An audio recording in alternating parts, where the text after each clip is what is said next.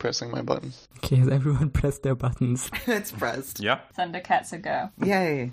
Oh, why did I see it? I was just skipping through my Discords and I saw a big AJJ meme. Oh, okay, they did KK Slider in the Can't Maintain album. You know, like someone who decorated their entire room with Sufjan albums on the wall. I sort of respect that. I don't feel that strong about most of his album arts. I like the culture of album art. It's like, hey, I'll just use an old picture of my dad. Just a house. It's valid. Has any one of you ever been to Abbey Road? People Yeah. are constantly trying to recreate the fucking Beatles album cover. If you go to M&M World in London, then they've got an M&M version, which is better. I think I've been to that. Is it the big ass M&M store? Yes. I've been there. There was one guy who started filling up a bowl with M&Ms of all colors, and in the end he had to pay £30 for M&Ms. Yeah, they're the world's most expensive I was M&M. gonna ask, are we talking about the man or the candy? Both. Candy man. Who can take a sunrise? If an M&M put on concerts in M&M World, I think that would be a pleasurable experience. It would be like the Oscars this year. Was that this year? Yes? Yeah, it was this year that Billie Eilish looked weird at him or something. I don't even remember what the thing was. It got everything that happened before the COVID outbreak. Yes, in the before times. In 2020 feels like it was a different decade. I have lost all sense of time. My sleep schedule is fucked up. Is it though? When's your sleep schedule? Try me. I feel like you guys have entirely regular sleep Oh yeah, compared to you, yes. Anyway, welcome to a song of... Okay, we're just going. We're starting. We're ready, apparently. It's baby time and it's puppy You time. don't need to fill 40 minutes at the beginning of every episode. I did just want to say that it's Fiona Apple's world and we're just living in it. Thank you. Thank you. Thank you, Fiona. Thank you, Fiona. Thank you, Fiona. Books. This is a book that came out in the year 2000. The third book in the series is the longest book in the series in my books. In the novels, write the book in the first book. Books. In the books. The fifth book is about to come out. 2 books. And in the books. He does that in the books, too. Welcome to A Song of Babies and Puppies. This is the only A Song of Ice and Fire Reread podcast hosted by people who will never log on to Reddit. My name is Janosch, and Khaleesi said I had potential. I'm Chaz, and I always was a man for stating the obvious. I'm Ducky. I'm guesting today, and I'm Drogo Get Sepsis. Yeah! Yay, very good. Hi, I'm a boy with the unfortunate name of Rainer, and I only podcast to spite my dad. Nice. I forgot nicknames existed. And you're valid. I don't have one. God, I spent... Who are you, though? You still have to say your name. Remember your name. Okay. So you're saying your no nips name. Okay. Work with me. I'm Emmanuel, also known as. I woke up 20 minutes ago, frantically tried to organize all of my notes and reread 3 chapters in that time. Are you reading them twice before every episode? I kind of had to with these ones because, so the first time I read them, I was like, ah, yes, there's many symbolisms happening here, and didn't have the wow, brain. cool something. Yeah, and I just didn't have the brain energy at that moment to start taking notes, so I just read it. That was on Wednesday, and then last night I was like, oh yeah, I didn't write anything, so I had to do it again. Before we get to the chapters, happy weed day. How did everyone spend their weed day? I hope everyone just smoked weed every day, all day. I wish. 24 hours. I wish I was smoking weed, but I had to go to fucking online school. It was disgusting. Illegal. I had to practice juggling. What was the last word you said there? Juggling? Okay. Oh, are you a juggalo? Not yet. It just sounded like you said jurgling, and I was like, I don't know that one. Every day I'm juggling, it's true. Juggling is my favorite Secret Life of American Teenager rewatch podcast. Did I ever tell? I think I posted it in Pika Chat at some point. My very embarrassing 420 anecdote from like I don't remember. Teens. Well, there was a time in my life, in my early teens, when I did not yet know what 420 meant. But what I unfortunately did know, because that's something you know when you live in Austria, is that April 20th is also the birthday of one Adolf Hitler. So when I saw all the people posting Happy 420 on like Facebook and other social media, I thought, like, what the fuck is wrong with you people? Like, all these stoners are neo-Nazis now? What's going on? Gladly, at some point, I learned the truth of it, and I was very relieved that not everyone's a neo-Nazi. Yeah, smoking weed does not make you fascist. That's good. Reefer madness. I'm trying to think if they have weed in Westeros. They had weed in vampire times, which is a blessing to know. I feel like there must be some kind of grass that people smoke somewhere. Yeah. Isn't there ghost grass in the Dothraki Sea? That's not but weed, you don't though. smoke that, though. You can't even eat it. It'll kill you. I mean, weed also kills you, don't you know? That classic poisonous drug of weed. Yeah. Yes. Look at this dank nug. It's got the souls of the damned inside it. Classic. All right, so there are no news this week, I think. And I didn't look. I didn't even bother looking any news up, but I'm certain there's nothing. nothing new. I guess I'll go to Mr. Martin's Twitter. I haven't checked the Express today, so... No one even thought about the Winds of Winter last week, so... I think he did like another coronavirus update where he said, I am writing the Winds of Winter in my mountain house at the top of the mountain, isolated from everyone. Good, he needs to be safe. He's in the Erie. Yeah. Which is basically just the same thing he said the last 2 weeks. He's our little sweet Robin, stowed away in a safe place. I want George to be safe. Our sweet George. I want George to be safe in his hermetically sealed bunker, and I want Joe Biden to come and give everyone a big old kiss. Just a thought. That would be very epic. I think there's better ways of getting Joe Biden sick on the Rona. I don't think he has to kiss anyone. I'm just saying, he should go interact with all those brave people who are suffering in America's hospitals right now, if he really cares about us. Yeah. Well, you can just do the Boris Johnson method of licking floors. God. Just let them cough into his open mouth. Right? Yeah, I don't want him touching anyone. That's a good point. He touched enough people. As long as he gets the Rona. In a video game.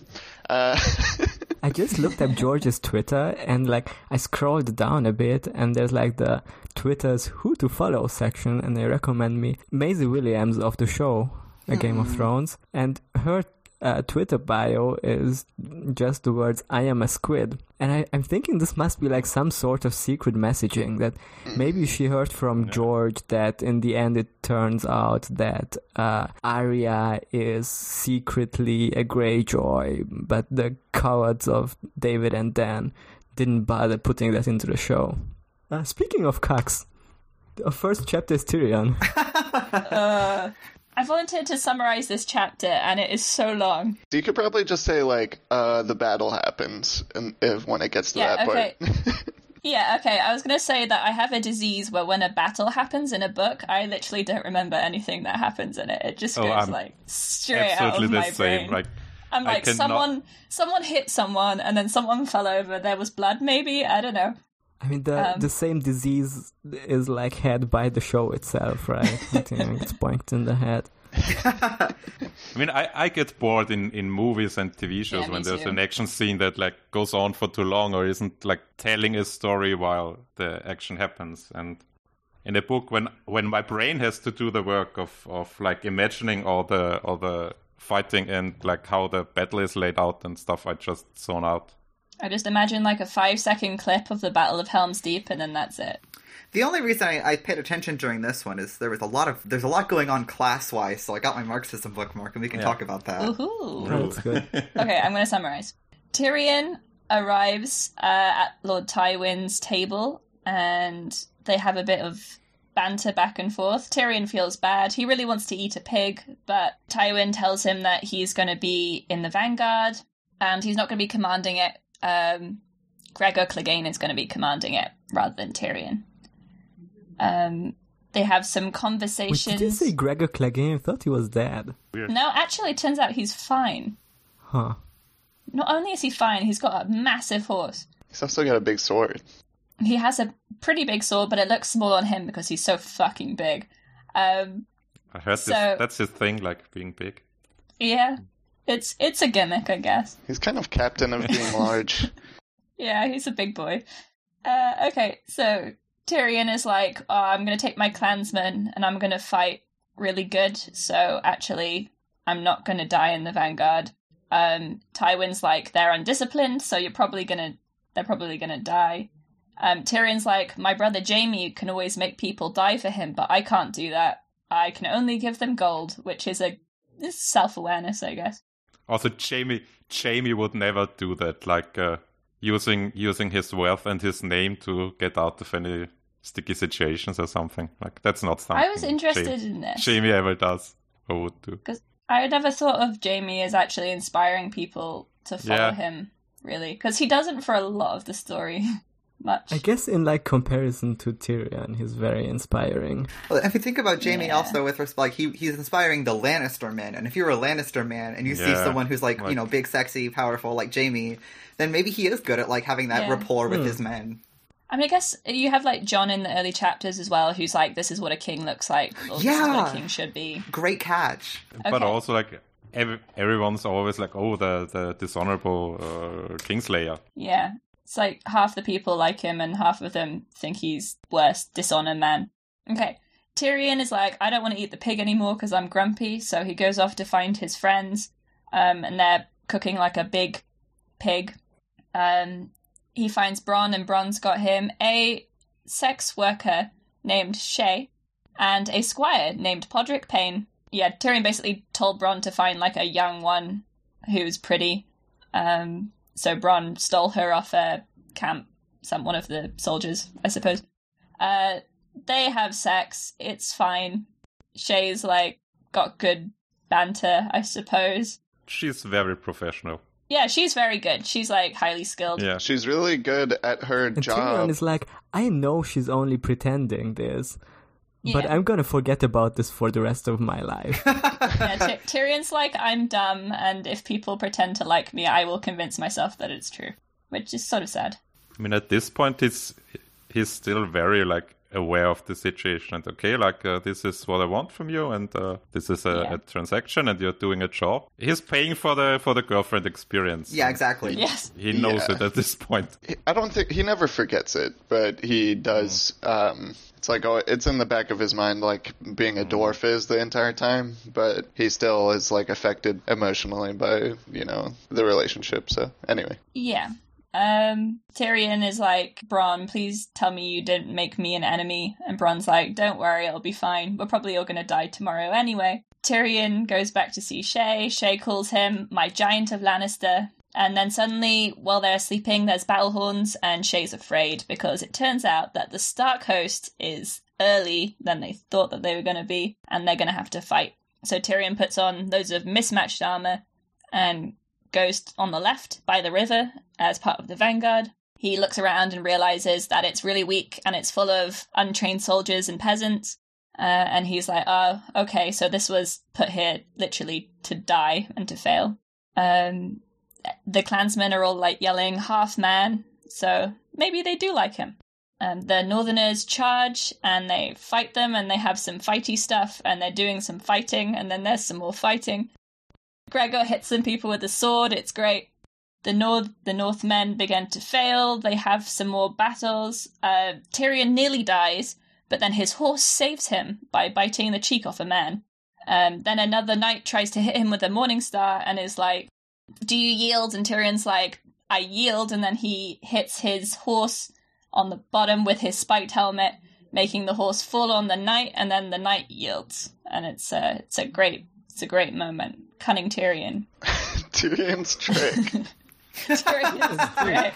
Tyrion is like, now he's like battle hardened, and he goes to see his dad, and he's like, you thought I was gonna die, but I didn't. So take that. And Tywin's like, yeah, interesting, but where's Robb Stark? And everyone's like, oh shit, he's not here. And a bunch of people are dead. Lord Bolton has escaped. and they realize that Robb has crossed at the twins and he's riding for River Run. And Tyrion's like, oh shit, we underestimated Robb Stark. Turns out he does have some plan. And that's the end of the chapter. And when they say he does have some plan, I simply must believe it, because I still have no real idea how this works. I'm just simply nodding every time when there's like, war strategy. Yeah. These war strategies are very smart. Sure, if you say so. I don't know anything about war strategy. I just think of like when they fight one-on-one in the Iliad, and I nod and smile. I mean, from what I understand, Robb has basically is trying to split the Lannister forces up so that he can retake River Run, right? Yeah. That's basically all that happens is that they thought his entire army was in one place, and really he sent his foot to keep Tywin busy so that he could go free River Run. That's it in a nutshell. Because if he hadn't sent this army and he goes to like fight against River Run, then Tywin could have come all the way behind him and like sandwiched him. Ooh, there was brief mention of Jick somewhere as well. Yeah, I was just gonna... Yeah. That up. Our boy Jick, we miss you. I think it was when he sent Bronn to get him a sex worker, and then like you basically remembered how Jick did the... Yeah, he says that Jick, he didn't always like warn the sex workers. that was it. Yeah, that was that. That he's a dwarf, and like they... Yeah, he most didn't of them, like seeing they look shocked their eyes. when they first saw him, yeah. I love this character development we get for Jick.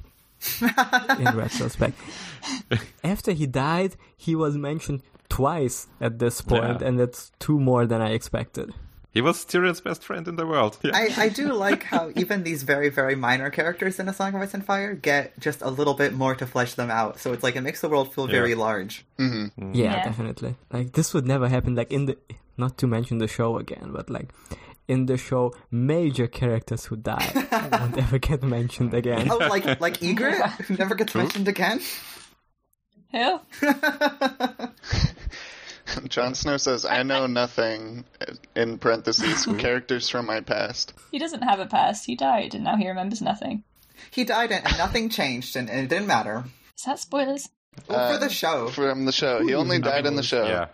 We don't know if he's gonna die in the books or not. No one That's is true. safe. Yeah, I think we're assuming that people might have seen the show. These 3 chapters, George kills so many horses. It's a real horse slaughter. Yeah, this is he has a real horse problem. Yeah, I was thinking about that really a lot in terms of like what that represents in terms of economic investment. To kill a horse. It sort of shows if the meaning and the theme of this book, not the theme of this book, is about the impact of the Game of Thrones, so to speak, on the common people, which obviously is more of a theme of Feast, but isn't here too. Like, imagine how much work goes into raising a horse and breeding a horse, and then like they're just cut down, like the destruction of war. George hates war so much, and I love to see it. Every chapter, he burns another car. Like, a good war horse was worth more like most peasants ever owned in their life, right? Yeah. Yeah. I mean, there's a lot of like just like pack horses and like field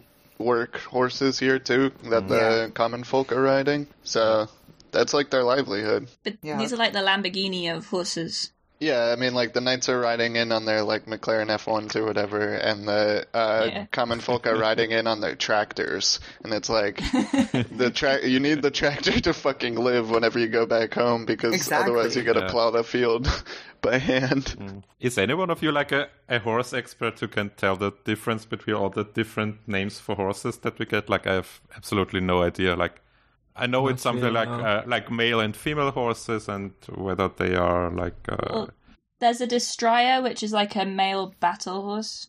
Is it just breeds, or like... I'm sorry I keep like laughing at words you say funny, but... Destroyer. I thought it was Destrier, but maybe I'm wrong. Destroyer. Destrier. I don't know. Destroyer. Is it French? Destroyer. Destroyer. I would ride a Destroyer. I mean, they kind of are destroyers when you think about it. They're freaking big. There's the Destroyers, a stallion mare, obviously. Gelding is just a castrated horse, like, not a stallion. Mm-hmm. I've like learned about the horses because of these books. A lot of the names are for like what the horse is for. So like a destrier, it's not a specific breed of horse. It's just a one that you'd use for war because it's big and it's trained to not be afraid of like blood or charging into a fucking wall of spears or like horns or loud noises and stuff. Loves to eat man flesh. Yeah, they're like trained to bite. There's like coursers and roundsies and there's a bunch of shit. There's so much. We're gonna talk about this chapter a lot. There's a lot going on here, class-wise. Let's talk about that. I was gonna say, because once we get to the myth section, this is gonna be like, I'm gonna be talking for like fucking 3 hours, so, but Okay. let's, just as we look at Reddit through the lens of the Express, let's look at this battle through the lens of Marxism. Okay. Well, someone made, I think it was Chaz made the great point that Tyrion realizes that he's being sent in to die and to fail, and Bronn specifically refers to the sort of the vanguard of that Tyrion's in as crow food, and they're described as the sweepings of the West, just people who have no chance. And I think it's also interesting that Tywin puts the mountain clans there, so it's kind of like shows the disdain that the lowland Westerosi have for them. You could also look at it through an imperialist lens that way, where it's like Tyrion wanted to like use them to conquer the Vale, but when Tywin manages to manipulate them, he's like, I'll just destroy them. Like, to him they're nothing more than like the common folk who he clearly has disdain for as well. Like, it's just a massive destruction of human life, but specifically the lives that they consider less worthy because they're lower class. And it's just, they are not one of his quote-unquote resources. They are absolutely expendable to him. Yeah. I just wonder as well that Tyrion has a small measure of control over them, and I wonder if Tywin also wants to destroy any control that Tyrion has, or any like army that Tyrion has, because he doesn't want Tyrion to gain any power. Yeah, he doesn't want Tyrion to have any power that doesn't come from him. Like, he expertly manipulated them away from Tyrion, and now they're his, so he can destroy them if he wants. Yeah, they're like a market externality. It's free real estate. He just got these 300 men for free, and he was like, time to just throw them into the grinder. I found it a bit weird that Tyrion was offended that he didn't get command of the Vanguard, because I would assume that he's someone who doesn't want to be like absolutely on the front line. So it's just, he's offended because like his dad doesn't like appreciate him, but I'm sure he doesn't want to command in battle, I assume, but it's just a slight from his dad. In vampire times, even if you're dog shit at commanding, you're expected, if you're like noble, to have a command. Like, that's why he says, if he doesn't have a command for me, even though he has no experience and he has no skill and he's not a good fighter, like, he's not Jaime, but he just expects it as part of his like class inheritance. Yeah. I was wondering about that in the Jaime. Maybe I'll come back to it in the Jaime chapter, but has Jaime ever actually like commanded forces before? Because he's been in the Kingsguard, and there hasn't been that many wars since he was like an adult. He fought in the Greyjoy Rebellion. I don't know if he got any men to lead then. I mean, he is officially Warden of the East, I think, right? Which is the military commander of like the... Yeah, but he hasn't done anything with now. That yet. Technically, he hasn't done anything, but... Because I was wondering if he had to be by the king during like the Greyjoy Rebellion and stuff, like guarding him. It depends. The king can do anything. There's like precedent for, we see at least with the third book, probably another example that I can't think of, that gives the vanguard to the fifth book. So it's like you can use your Kingsguard as battle commanders, and they can be far from you or whatever. And also I think Raina, you were saying like Tyrion wouldn't want to command because he wouldn't want to like lead the charge. You don't necessarily have to do that if you're commanding. You can lead from the back and make somebody else do that. He just wants the title, or what? Yeah. And I guess also like the Cleganes are kind of considered like a shitty low tier house, right? So yeah, they're in terms of class. Being commanded by Clegane especially is a slight to him. Yeah, they were kennel master, so they don't have like noble blood. They're not like Tyrion doesn't see them as a class equal. Yeah, it's like second generation noble house, right? Or third, basically. They're landed knights. That's it. They're new money. I will say, I love Tyrion's spiky helmet that he uses to fight with. It's good. Mm-hmm. Yeah, Tyrion gets a unicorn helmet too. Nice. Oh, I forgot to mention Tywin's like really, really swaggy this MF and like his big lion helmet and like the big lions on his shoulders. He's just gold and rubies. Yeah. It's too much. It's a bit too much. I think bit much. I also like how much thought George puts into everyone's outfit because in Vampire Times clothing is representative of class and it is like so much of what you portray yourself as, and your image is your clothing, and clothing is such a status symbol, like even regular clothing, not to mention what Tywin has on. It's like an extravagant display of wealth, and he's wearing it into battle, so he clearly doesn't care that much if it gets fucked up. George just puts so much thought into it. I love it. Like that armor is worth like 3 or 4 farms, probably. Or something in that. Yeah, probably way more than that, something actually. like that, yeah. Just, absurd conspicuous consumption and wealth on display. I mean, he is Tywin. People say he's shitting gold. Yeah, it is. So, it makes a lot of sense for his character. Which is just a saying. Yeah, his armor is worth 3 toilets. Do you think he has golden toilet? Maybe. I don't know. Dude, I'm glad that Gurm doesn't go into the pooping and peeing so much because holy crap. Does he not? I mean, he does a little bit, but he doesn't talk about how people just would shit in a hole in the castle that goes to the it has a pipe to the bottom, but it's just a straight. And then they just wipe their ass with straw or whatever that they find on the floor. Would you rather have that or the J.K. Rowling thing? If you're Roman, you got a sponge on a stick, which is pretty good. Yeah, we love to see it. I was gonna say, whenever you were talking about the suggested to follow people on Twitter whenever you're on Gurm's page, it gave me J.K. Rowling, and I was like, that's not right. That's not what I want. No thanks. They're very similar is the thing. Oh my god. They're both so great at writing female characters. There was that my favorite segment in Shriekcast was when they read that article about 7 reasons why Game of Thrones and Harry Potter are so similar, and the first one was they're both based on books. Wow. I love Shriekcast, but I can't listen to their Game of Thrones opinions. I just have to skip. I can't. But other than that, I love them. They don't mention it too often. Yeah, I know. But... No, it's literally one or 2 episodes that I had to skip, but everything else they're spot on about. Just a so bonus episode. Yeah, we need to get a petition started to make them reread Feast Dance because when they said Feast Dance is bad, I almost started crying at work. Leave them alone. Don't talk to me or my large books again.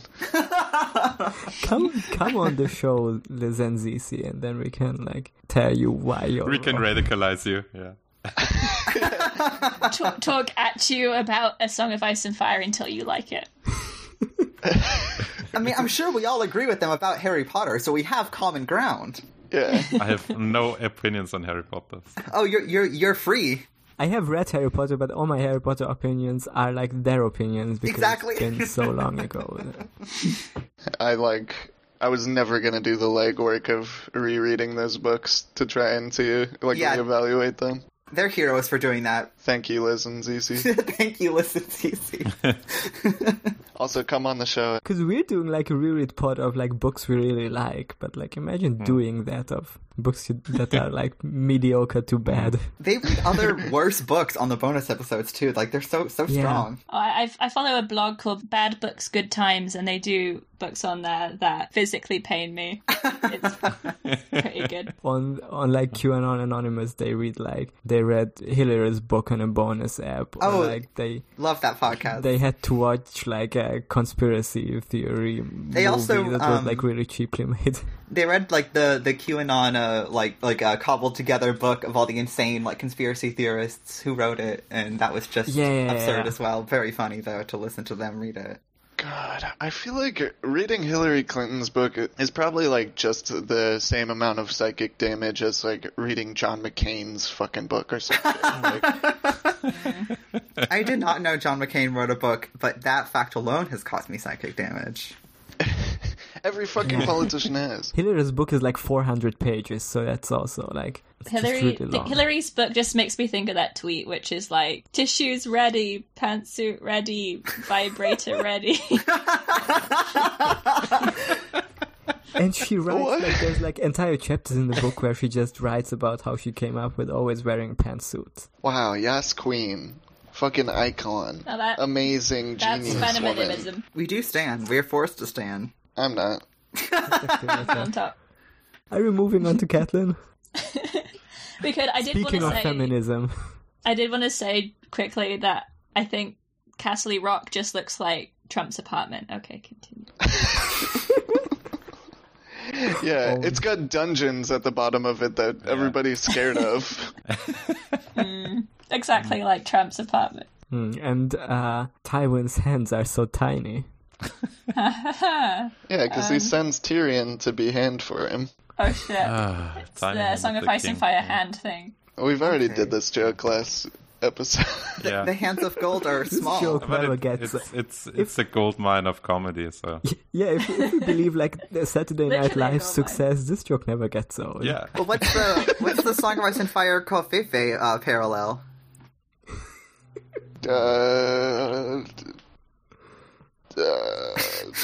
Shit. Something that Littlefinger says, probably. God. I fucking hate Littlefinger so much it's unreal. Like, he doesn't appear in these chapters, but every time I see or think or conceive him, I need to go punch a wall. I hate him so much. Yeah, we didn't need to do, like, our bad Littlefinger impressions for a while, huh? Yeah, it's been healing. Unfortunately, there's been a lot of Jorah since then. Oh god, that's right. I'm pretty sure we get Littlefinger next week, right? When we have Sansa chapter. Next week there's an Arya and a Sansa chapter, so we're definitely gonna get him. I have to say this Dany chapter was not great because Jorah appeared and he didn't die. He did get fucking slashed in the body, though. He did get owned a little. Yeah, that was good. I did like. He was injured. It was nice. Speaking of that, real quick, there's a bunch of stuff in here that of like axes and stuff going through chainmail and plate mail and stuff like way too easily. Like, I just want to mention again that that'd be really hard to do. Yeah. I doesn't have really no happen. Frame of reference, so I will trust you. Armor was good. It did what it was intended to do, and mostly it was really, really hard to It's literally pierce. made to not be slashed by axes and swords, right? Yeah, but there's the part where Shagga, at the end of the battle, his friend is Khan, son of Korat, is dead, rip in peace. And Shagga has like a bunch of arrows in him. Yeah, Shagga, the absolute legend, is like full of arrows, but he's still right, and he gets up and he's like, "Don't worry, guys." Oh, can I say I love that Chella survives. She whips. She's so good. She's got ears as well. She's got like 4 ears. She got 4 years. Yeah, she leveled up her Blade of the Dark Moon Covenant in Dark Souls because she got so many tokens of reprisal. Yeah. So this might be a Dark Souls reference done. Yeah. Is Chella like what D&D's interpretation of Brienne was? Okay. I think, I think you're right. Strong woman, lives to kill. Epic. Yeah. Damn, you have a point. You have a point. But she was in the show, I think, right? Like when Tyrion Who remember brings, season 1 at this point? I I don't know. I don't remember. She was probably an extra with like one line, maybe. Yeah. I'm not about to rewatch that show. Yep, not worth it. There's some scenes in season 1 and 2 that are really good, but they didn't. Yeah, individual scenes are good, but Yeah, Blackwater is good. That's it. Blackwater is pretty cool, and there's just like some really good acting. Like we've mentioned, like Maester Aemon's speech and Jeor Mormont's speech and a bunch of Ned scenes. Anytime Yeah, Ned just watch is... those clips, I guess. There's Play With Her Ass. yeah, that's alright. Classic, of course. Yeah, we got that one marked down. We got the Dark Souls reference marked down. Should be taught in every film school, yeah. Just tick in those boxes. Also, Tyrion broke his arm, so that's pretty much it. I have like 1 or 2 quick thoughts on the chapter. One is just the little line that I really like. That's dusk had settled, turning all the banners black, and that's. I mean, you can interpret a lot into it. That it's just the whole arc of this series, basically. That when the night comes, then all the banners will be black, meaning like everyone will have to fight basically as the Night's Watch, and the banners don't matter anymore. Where's that line? That's in the Tyrion chapter, yeah. Like when he's coming back from the meeting with Tywin and like going to the camp. Okay. There's just this line: "Dusk had settled, turning all the banners black." And I think it just means that, but you can interpret it as like foreshadowing, which I like. Yeah. Or it's just my conspiracy brain. Another really small line that I liked, just not related to that, but it's a little earlier when the battle starts, and it's when the enemy spearmen are being charged by Gregor Clegane, and you have paragraphs and paragraphs leading up to the battle, and in this first charge, it just goes, half broke their, half of the horses shied, and then just the others died. And it's just those three words, just, again, emphasizing the massive loss of life and the brutality of it, but it also, like, to me, it mirrors what it must have looked like to Tyrion, where it's just, like, abruptly it's all cut off. I think George can do so much with so little words, and I just appreciated that line. Yeah, he's really good at, like, the sentence length variation to, like, end on those punches. Yeah, love it. It's something Seneca did a lot. It's Sententii, so it's like the vibes. We love it. Hell yeah. I'm sure you're right. So George is more radical, or more radicalized. There's like one more small thing that I noticed in this chapter, and I'm sorry for even bringing it up. No. But after the funny sex scene with Tyrion, okay? Funny? he like goes outside and takes a piss while talking with Funny Braun. So Tyrion confirmed to pee after sex. Yes. Looking out for those UTIs. Kingship. Also, hey, we didn't talk about Pod at all. Pod's here. Yeah, Pod. Yay. And Pod. He doesn't say anything. Our baby boy.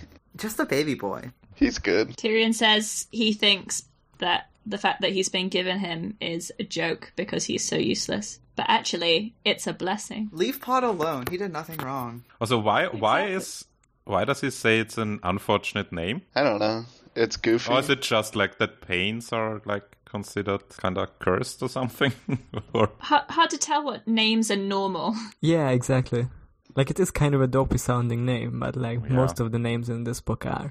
Yeah, exactly. I mean, there's a motherfucker like named Flemeth Brax. So yeah, what about Jake Tyrion? Yeah. You never roasted him. Tyrion has name privilege. He got a cool name. Yeah, he does have. Yeah. It's also a marker of class privilege to have a name that whips. I like that the Lannisters have like Titus and Tywin and Tyrion, and then there are also people called Kevin and Jamie. Jason. But Jamie has the I before the M. Yeah. Ooh. Yeah. For some reason. It's cool suburban mom writing, yeah. There's a Patrick with an E in the cat chapter, I think. The real world Melissa. Jamie looks weird to me now, though. Yeah. When I read this book the first time, and I haven't seen any scene from the show, or listened to an audiobook, or listened to a normal person talk about this, I thought he was supposed to be pronounced as Jame. Jame. Well, that's how it looks, isn't it? Yeah. Maybe it is. Jame. Jim. Yeah. Jim. Jim. I'm Jim Lannister. Jim Lannister. Jim Lancaster. Jimmy Lancaster. Jame. It's pronounced Jaim. It's pronounced Ja'am. Jam. Classic comedy bit of mispronouncing names. Come on and slam, and let's talk about Catelyn. Oh, my beautiful wife. Yep. Let me flip to that beautiful wife. Okay, so this chapter was a short one, and it is sort of a direct contrast to the Tyrion chapter because Catelyn is involved in a battle, but she does not see or participate in it because we live in a society. So in this chapter starts out with her sort of standing back in the wood, and the men sort of assigned to protect her, telling her that the battle's going to happen soon. she goes over the argument that she and Rob had over how many men should be assigned to protecting her. She reminisces on her childhood, waiting for all the men in her life, from her father to Brandon to Ned, and now to her son Rob.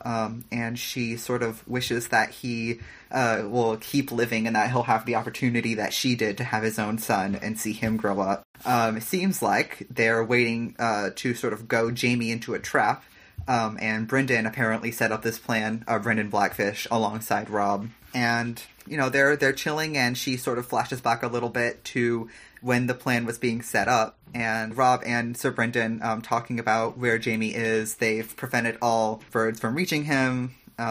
She talks about how they sort of established the situation, how they set up the trap, so to speak, when they came across the twins. Catelyn watches Rob head out with his sort of honor guard of all the young noblemen of the houses that are loyal to the Starks. I forgot, vassal houses. And after they all ride out, there's some birds, and then the woods get very silent. We get a sort of less spooky tree scene. And then she hears these distant sounds, and she can see Jaime even looking down on the valley because his armor and his hair is so distinctive. And when she looks at Jaime, that's when she flashes back to them establishing the plan and deciding how they're going to trap Jaime. And she hears some of the familiar sounds and sees some sights. She sees Rob, she hears Grey Wind, she hears the horses and the trumpets, and as she's waiting, men fighting sort of in the distance. As the battle rages around her, she sort of hears it secondhand, sees it secondhand, but eventually she only hears Grey Wind, and then Rob comes back, and they have captured Jaime Lannister, in stark contrast to the previous chapter where they did not capture Rob. And they keep him... Oh, Merlin. Sorry, my cat's here trying to get involved. Hi, Merlin. Hello, cat. Baby. He doesn't hear you, but he says hi. It's also like in stark contrast to like 2 chapters ago when Tywin said, Jaime would never get captured by a woman. Exactly. Great point. Because it is from Catelyn's point of view, and we assume and we know that she did have some role in setting up the trap, and they bring him directly to her, so big owned. And then Theon's, talking about how awesome the battle was, and Catelyn's like, we still have war to do, so be patient. So we get my son Theon in here, and yeah, the important thing, though, is that they won the battle and they captured Jaime. Theon shows up and, like, immediately starts talking about how juicy Catelyn is. He's like, you just need my input, and my input is looking extremely juicy today, Catelyn. I mean, he's a MILF lover. He can't help it. It's genetic. And he has the most rights, and I respect him so much. I mean, we all, whomst amongst us can't relate to just thinking that there's a juicy MILF. He also wants to kill Jaime and just, like, chop his head off right there. Yeah. Yeah, Theon has some problems. Theon's very normal, very cool. Every chapter that he's talking, he's like, why don't we just do a murder? Foreshadowing. But I like that he instinctively is like, why don't we kill Jaime? And then Catelyn and Rob are like, no, it's way more important to have him as a hostage because, if they kill Jaime, like, Ned and the girls are dead for sure. But Theon, I guess, can't think that one single step ahead. He has no foresight in his brain. Yeah. I think this is almost like half just for the reader, too, to be like... yes, feudalism works this way. Yeah, speaking of another feudalism moment, there's a moment where... Top 10 feudalism moments. Top 10 feudalism moments!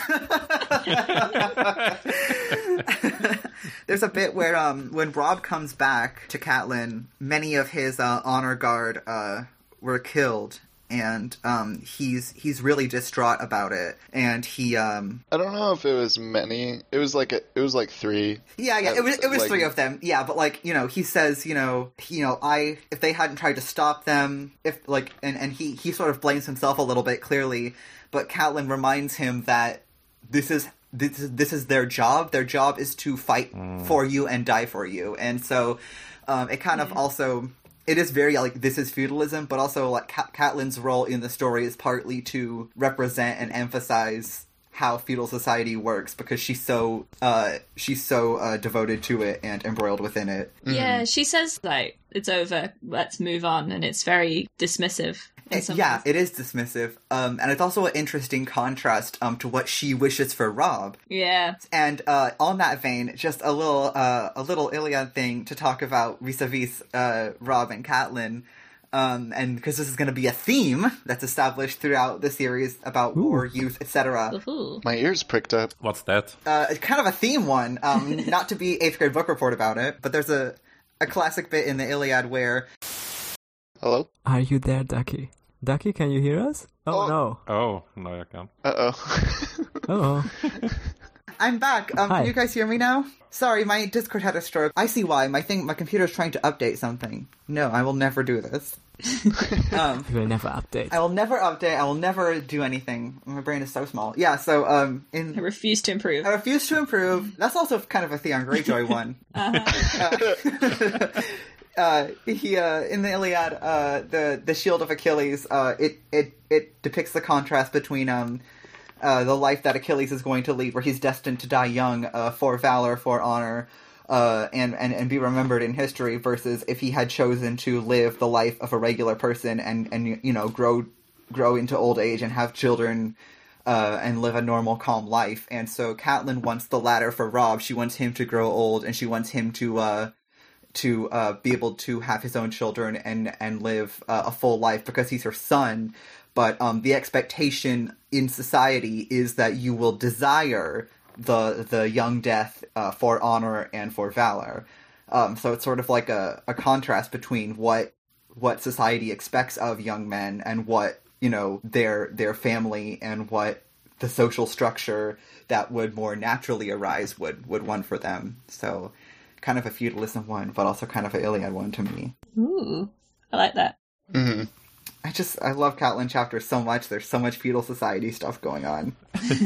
Yeah. She's good. I did like the bit where she talks about having to always be waiting for her men. Yes. So she's always having to be static and passive while people sort of go off to war. So Brendan went off and then he died, and then Ned went off and she had a child, and then she just gets left behind a lot, which... Yeah. And I like the contrast, because Catelyn, you're right, she talks about having to be passive, and having to sort of wait for men in her life, but we see in this chapter and in the previous chapter with Tyrion's where, like, Daisy Mormont and Chella take an active role in fighting, and I wonder if it's because both of them come from non-traditional Westerosi society, because, like, the North is Westerosi, but they're also, like, we know they're different. So they're still, like, one among many men, but it's just, like, it seems like societal rules are a bit laxer when you distance yourself from, like, the nexus of state control and societal control. For sure. Definitely. And then later you have that contrasted with Brienne, who's a bit more, like, southern in culture, and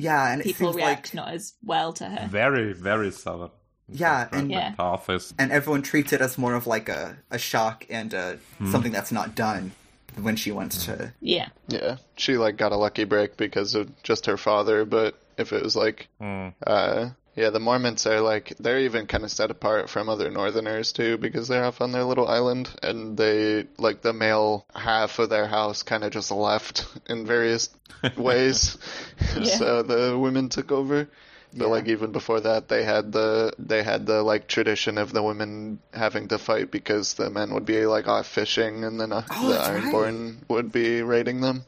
Yeah. Yeah, and they'd have to defend themselves. Yeah, I like that. Also, I think in general that Bear Island is very scarcely populated, so everyone who is able to fight will have to fight. Yeah. Probably. Yeah. We get some cool, like, there's good characterization for, I mean, a lot of characters in here, but for Jaime. Yes. You know, this chapter tells us a lot about him. Yes, we love him. Brendan Blackfish is like, yeah, I saw him once whenever he was a kid, and, like, I know all about him. It also tells you a lot about Brendan, how... Yeah, and Rob, Jaime too. loved Brendan, didn't he? Yeah. Jaime told him his whole life story, and Brendan's like, I know this kid. It was embarrassing. Is Jaime Brynden like a popular ship? Brynden, I think, was be. Jaime's first gay crush, like the first hot man he ever saw. It's gotta be. Just like how for Jon Snow, Jaime was the first hot man he ever saw. Oh shit. Oh It's my about god. the knights, you know. You're like, do I respect them as a knight, or am I kind of attracted to them? ¿Por qué no las dos? Yeah. Exactly. Yeah, so basically, yeah, Brynden, like, he's been scouting this whole time. He's been keeping the Lannisters, like, blind by killing their birds and scouts and gathering information. He's, like, really good at this. He's fucking, like, almost half the reason that Robb does so well in the war. But, yeah, he tells them that Jaime's already been out in, like 3 different times away from the siege lines to go, like, just do random shit because he's bored. And he's like, okay, we can use that to our advantage. I'll, like, make him think that there's just a small, like, force of Tully people here, and we'll lead them back into this trap that they've set up. And Robb, like, you know, he can read maps real good because Ned taught him, and he just picks, like, this awesome spot to set up this ambush. It's good shit. Yeah, it seems like the Lannisters in general are a bit, like, arrogant and overconfident in this war so far. It's biting them in the ass right now. Huh. I wonder if that means something. Could be a theme, maybe. That the battle we see with the Lannisters with Tyrion, the Lannisters outnumber the Starks, if I remember correctly. And they do both places. I think. And that's how Tywin wants to fight. Yeah, and then like when we see, you know, the battle that we see here, you know, they still outnumber the Starks, but this time, you know, they use other things to their advantage. I think it's interesting that Tywin always wants to fight that way. Yeah. Yeah. Yeah, and you do love to read it because it's like, you know, it becomes an underdog story this way because it's like, ooh, he outnumbers them, but Robb has to use strategy. Mm-hmm. Well, it's very like guerrilla using the environment against the enemy in it. Yeah. Jaime has, like, he's got, like, 15,000 men-ish. Robb has, like, 6,000. Wow. But he gets local superiority here because most of Jaime's army is, like, left around River Run. And he doesn't take all of them. He only probably took, like, maybe... I don't even know, because Robb tells Brynden to raid him for the bait with, like, 300 men. So Jaime probably only took, like, 1,000 or 2,000 at most to, like... Because he didn't think it was a big deal. Mm-hmm. So, yeah, they probably outnumber Jaime a lot right now. But, yeah, that's, like, because they tricked him. And also, I mean, the ambush him and get out a few volleys of arrows, and I mean, by that point, it's basically won, probably. They're also completely surrounding him, and he's at the bottom of a stream bed. So, like, the terrain is against him in every single way it can be. Yeah. I also like, you know, with respect to characterization, it makes a lot of sense for Tywin to always outnumber Robb, not only because the North is more sparsely populated, but because, like, since Tywin is so rich, you know, amassing a massive army is the equivalent of throwing money at the problem. Yeah. Mm-hmm. Which is the Lannister way, yeah. All right. Do we got any more? I was going to say, just it is nice to see Jaime in the chapter, because we don't see him that often, and obviously we don't get a point of view character for a while. You just like to see him. Yeah, I just like to see him. And it's interesting to see him from other people's point of views. Yeah. And trying to, like, figure out who he is as a person before then. For sure. I just think it's fun, because he is very, like... I just like to look at him. I like to look at him. Yeah. You see, we all think he's presented as being this dishonorable guy who killed the king, and yet when he's in battle, he sort of acts quite honorably and has all these sort of tendencies that suggest that he, apart from when he killed all of Ned's men, maybe not then. He posted cringe once. Who among us? Out that window. Well, when he shoved Bran, I guess. Yeah. Okay, maybe those times weren't great, but my point is that, I don't know, maybe you can see something else. How about all the something else times going on. that he had sex with his sister? That was... What? I don't remember that. He was That never coping. happened. That never She happened. had bad vibes. That's libel. Some people do incest to cope. But, like, I do see your point. Like, it's... I'm always clapping when there's a character who, like, becomes a major character later and is already, like has minor appearances early. So I can be like, ooh, I know who this is. I know who. Just think it's nice. It's neat. It's like similar with Theon and when there's a Stannis mention. Oh yeah, when there's a Stannis mention in this book, I go sicko. Yeah, we all do. And there are so many. Kay is not on this episode. No one. So this is now a pro Stannis. It's Stannis Tanky Hour. Two small Catelyn things I want to mention before we move on. I really like that, again, she gets to be like a voice of military and strategic strategizing reason, if that makes sense. Like, even though she wasn't involved in the battle, when they're celebrating afterwards, she's like, hey, Rob, there's still a lot of men left to fight. Like, this is only one small battle. And she's absolutely right. And he still listens to her, etc. So she's still, like, she's always involved in his planning, and he always, like, takes her into consideration because he values her input, and I like that. And then in the beginning of the chapter, you know, she thinks that he looks like a man, he looks like a knight, etc. But then at the end, she says that, you know, Rob looks into the distance, and it says that he got the same brooding look that Ned often got. And it hurts my heart that he reminds her of Ned. That line killed me. It makes me think, like, why was he looking like that? Because he was thinking about his, like, honor guard men who had died. So, like, I'm sure that Ned got that look when he was thinking about his own trauma from Robert's Rebellion and the lives and the friends that he lost in that war. Or a few weeks back when, like, his guard died. Yeah. I do think it was genius of him to do all of Rob's storyline from Catelyn's perspective, or sometimes by Bran. I think rather than having Rob as the main character who's like a perspective, having these other perspectives around him is really interesting, and I'm glad he did it. Mm-hmm. I mean, Rob's chapters would probably just be, oh shit, oh fuck, what am I doing? What's happening now? It is really Mommy, please tell me what to do. Mom, can I have bridge? Mom, bridge, please. I like that we got the recurring Frey comedy bit, and I think also in the previous chapter then that there are name drops of, like, in the previous chapter the captives the Lannisters took, and in this case Rob's honor guard, and in both cases it's like a list of names and also 5 Freys. So always just referred by their magnitude, not by name. Yeah, who the fuck is Oliver Frey? Yeah, that's Rob Squire. Rob Squire, who is like a few years older than him, right? Or 2 years, 3 years, something like that. Catelyn says he's 2 years older and a decade younger. I like that. It says a lot. That's deep. I know. Whoa. Catelyn's brain is big. I mean, Oliver Frey is probably like 57th in the line of succession of the Freys, and Rob is first. So I said it in the chat, and I'll say it again. Walder Frey's sons should unionize.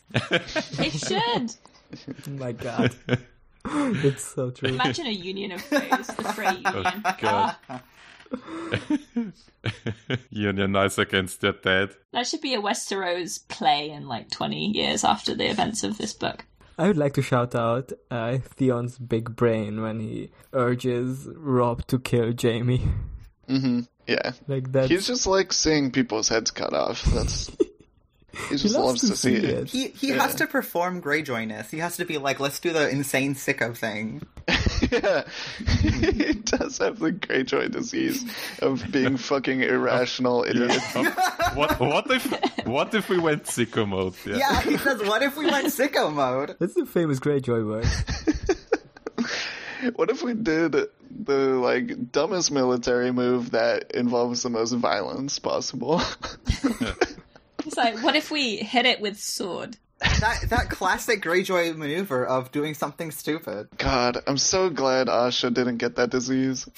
I know. Does it say something about patriarchy that it only affects the men in the Greyjoy family? I don't know. No, I think that's a good point, because I think it's just hard to survive if you're a woman in the Greyjoy family. Well, and like, you know, Asha has to work a lot harder to be taken seriously, and she has to be clever in order to get to her position. So if she had dumbass genes, she wouldn't be the person she is. Yeah, exactly. I mean, it's already killed off half the Greyjoy siblings anyway, so it's like, if you survive, you have to be like halfway there already. Yeah, the meritocracy does exist in Westeros, but only for women. Oh, God.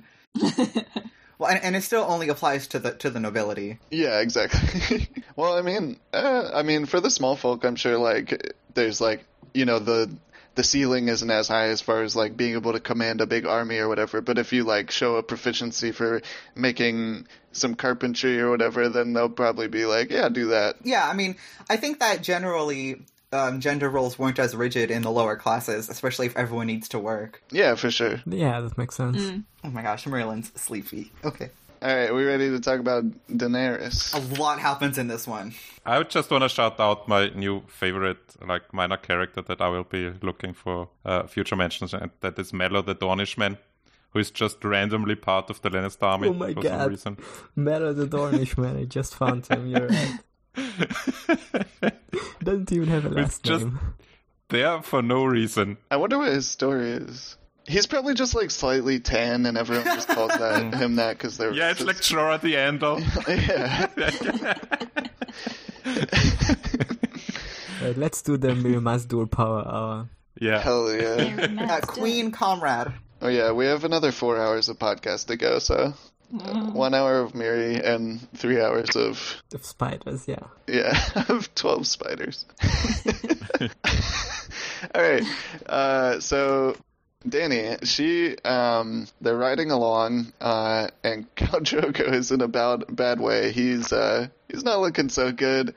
He's, very, like, delirious. He's not speaking. There's a bunch of flies floating around him. His wound looks very fucked up, and it's bad. She talks about all these flies. They're, like, really big, and normally Drogo hated them and, like, would just snatch them out of the air, like Mr. Miyagi, and crush them, but they're like crawling on him now, and it's gross. And Dany's like, she tries to like ride up to him and touch him, and he just falls off his horse. and like he can barely speak. He's like, I must ride, I have to get up, but he can't really talk. There's a couple other people that see that he fell off his horse, and everyone's freaking out about it because that's like the status symbol of being a man and being able-bodied and being fit for rule is riding a horse. It's like the bare minimum. You have to ride a horse. And he fell off his horse, and everyone is like, well, shit, dog. So Dany, basically, she says, like, we're just camping here. Tell everyone that Drogo commanded that this is camping town now, even though they're in, like, a really hot, like, barren area. But she just has the tent, like, set up around them to try and hide Drogo's weakness. She's, like, freaking out. He's feverish. She doesn't really know what to do. She wants to get Miri, Mazdur, like the other healers or somebody. All the Blood Riders are like, what the fuck? You did this. Like, you fucked up and you basically killed our Khal, and we are mad at you. But she still manages to, like, make them obey with the promise of Drogo's retribution, because he might still wake up. You know, he could live. Maybe. Mm-hmm. Yes, but Drogo can still live, yeah. Yeah, he could. He's running. It's fine. He's riding, yeah. She gets Jorah, like, she sends to get him, and he shows up, and Jorah's like, yeah, this dude's dead. He's fucking gonna be gone in, like, a day. The one time in his life where Jorah is right about something. Yeah. Drogo had sepsis. He just wants to go to a shy. Like, yeah, really bad. We can just go to a shy. Yeah. He does literally say that.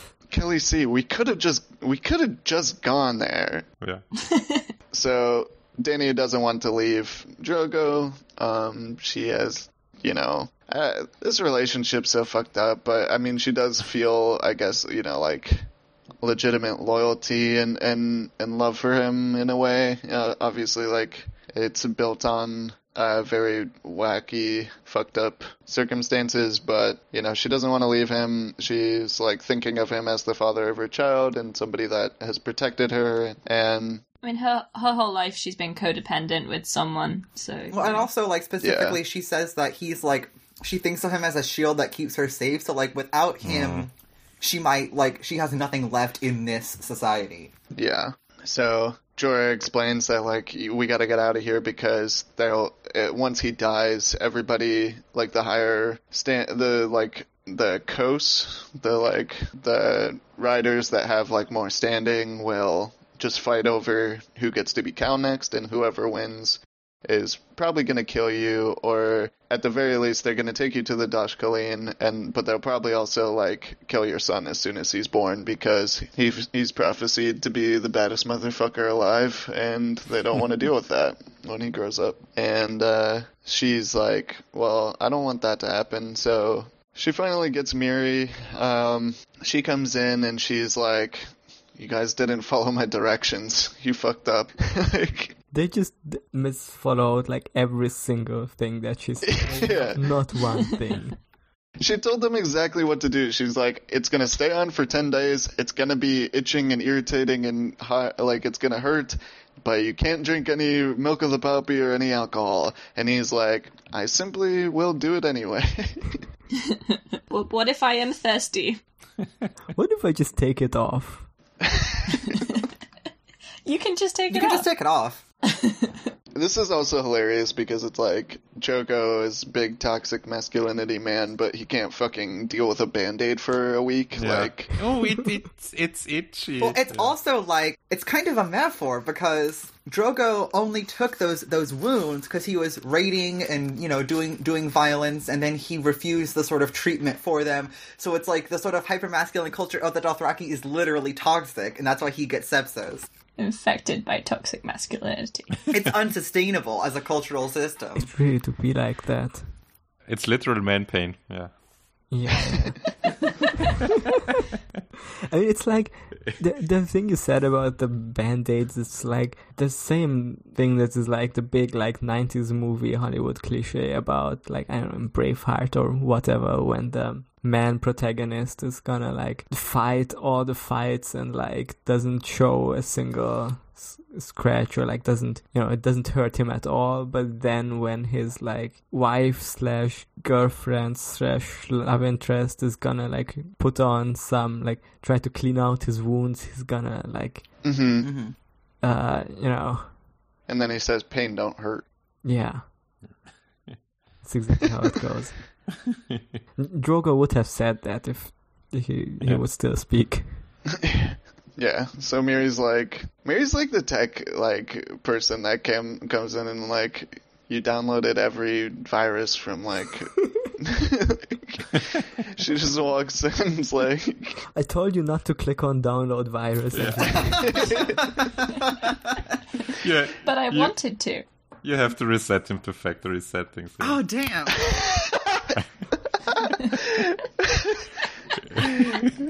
they gave him baby brain.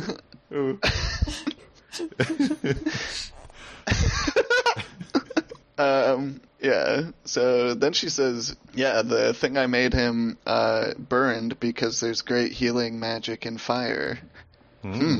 Interesting. Just a saying.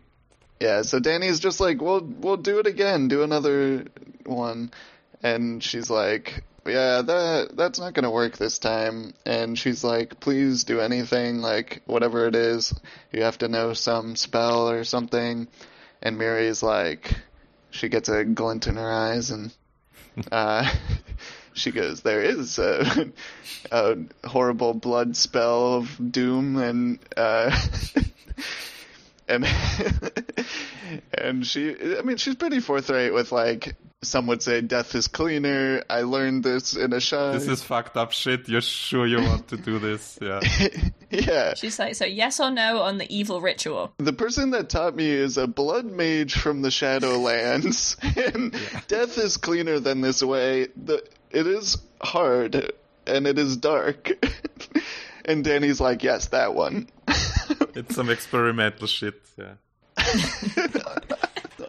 Please do the blood mage dark hard spell from the Shadowlands. I have this from the Ashai Goop side. Please curse my husband. Yeah, everything about this is putting up a bunch of red flags, but Danny is very desperate. Yeah, sure, go ahead. It's probably fine. Yeah. I can trust this woman, yeah. Yeah, she saved her once from one rape. So she can trust her for the rest of her life. She said that in her last chapter. I mean, holy fuck. Miri Mazdur did nothing wrong, so it's epic. It's pretty cool. It's really cool.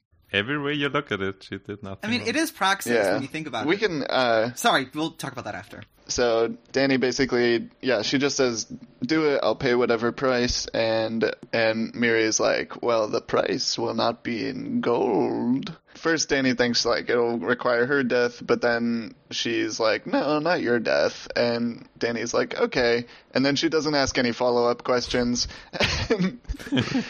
and they bring in a horse. They put Drogo in the bath. Miri summons a bronze dagger from somewhere, and she has the spirit weapon spell. Yeah. It's a bronze leaf-shaped knife that's interesting. But anyway, they bring in the stallion. They cut its throat over the bath, and a bunch of blood goes everywhere. And it goes into the bath, and Miri is basically doing some kind of prayer that says she's trying to funnel the strength of the mount through the blood into Khal Drogo, and then adding to the horse death count. Yeah, exactly. We didn't have enough dead horses. George can't do one chapter without killing a horse. Honestly can't. Yeah, blood goes everywhere. Miri throws some spices on the fire, and everybody is freaked the fuck out, and they don't want her to do this, but she just says, do it. Miri tells everyone to leave. She says nobody can come into this tent because the dead will dance here, and it's bad news. My song will wake powers old and dark. Ugh. Normal. That's creepy. Just a normal medical procedure, yeah. When you go to medical school, that's a year one. When I get a flu shot, my doctor says the same, yeah. That's in the Hippocratic Oath, I think. Hippocratic Oath, just time for blood sacrifice. Yeah, that's literally what Galen said. Yeah, Danny kisses Drogo on the brow and tells Miri to bring him back, and they go outside. The Blood Riders are back, and they've brought the other regular healers they're just the eunuch guys that are surgeons. And also Jorah says, he calls her a little fool, and says we could have gone to Ashai. Yeah, Danny is well, alright, am I really your princess? And he's I guess. And she told him to put his armor on earlier, so that's why he was gone for a bit. But anyway, so he's got that on now, which is a pretty good idea. Miri is singing in the tent behind him. There's a bunch of shadows against the walls of the tent and there's more than the actual people that are in there, which is basically just Miri and Drogo in a bathtub and full of blood. So the Blood Riders see what's going on, and they're pissed the fuck off, and they start calling Danny a Meiji, and they want to go in the tent and stop Miri, but Danny gets her Cass and Jorah to stop them. There's some fighting. Jorah is wounded, but eventually beats Kotho. Kotho's sword it bites through his mail. That wouldn't happen, but anyway. Fine, we talked about that. But it did. Kotho's just really strong. Yeah, he's that strong. Danny is starting to have contractions. Her baby is starting to come, and there's a bunch of weird coincidence that she's getting right now. I don't know. I have never been Gregante, but they describe it George described it in a way as it felt like her son was sticking swords out of her belly or something.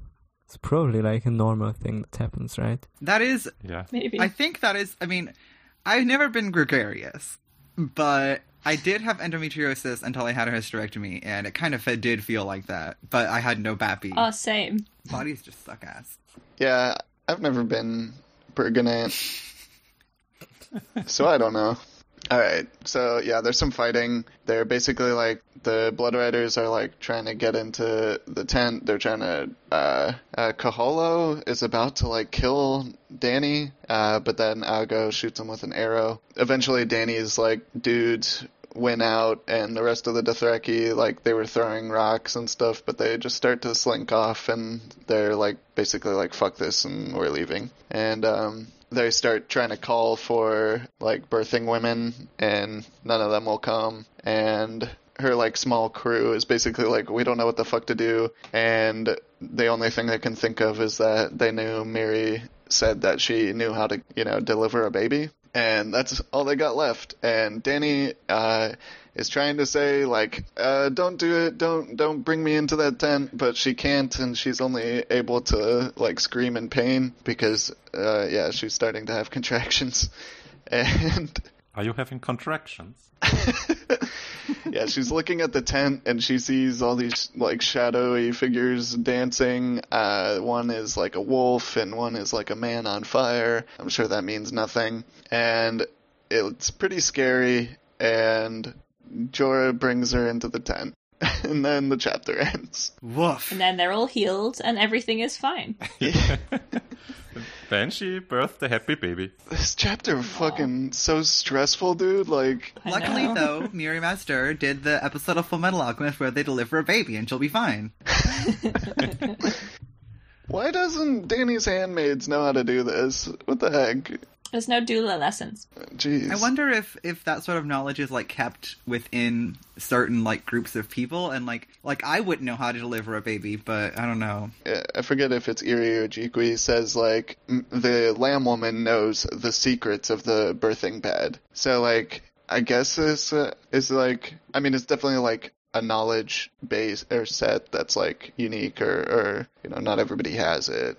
Yeah, I'd assume that, like... Yeah, and then they're quite young as well, so they've probably never seen it happen or been around when it's happened. I assume that someone knowing the secrets of the birthing bed is, like, the equivalent of a trained midwife. So, I mean...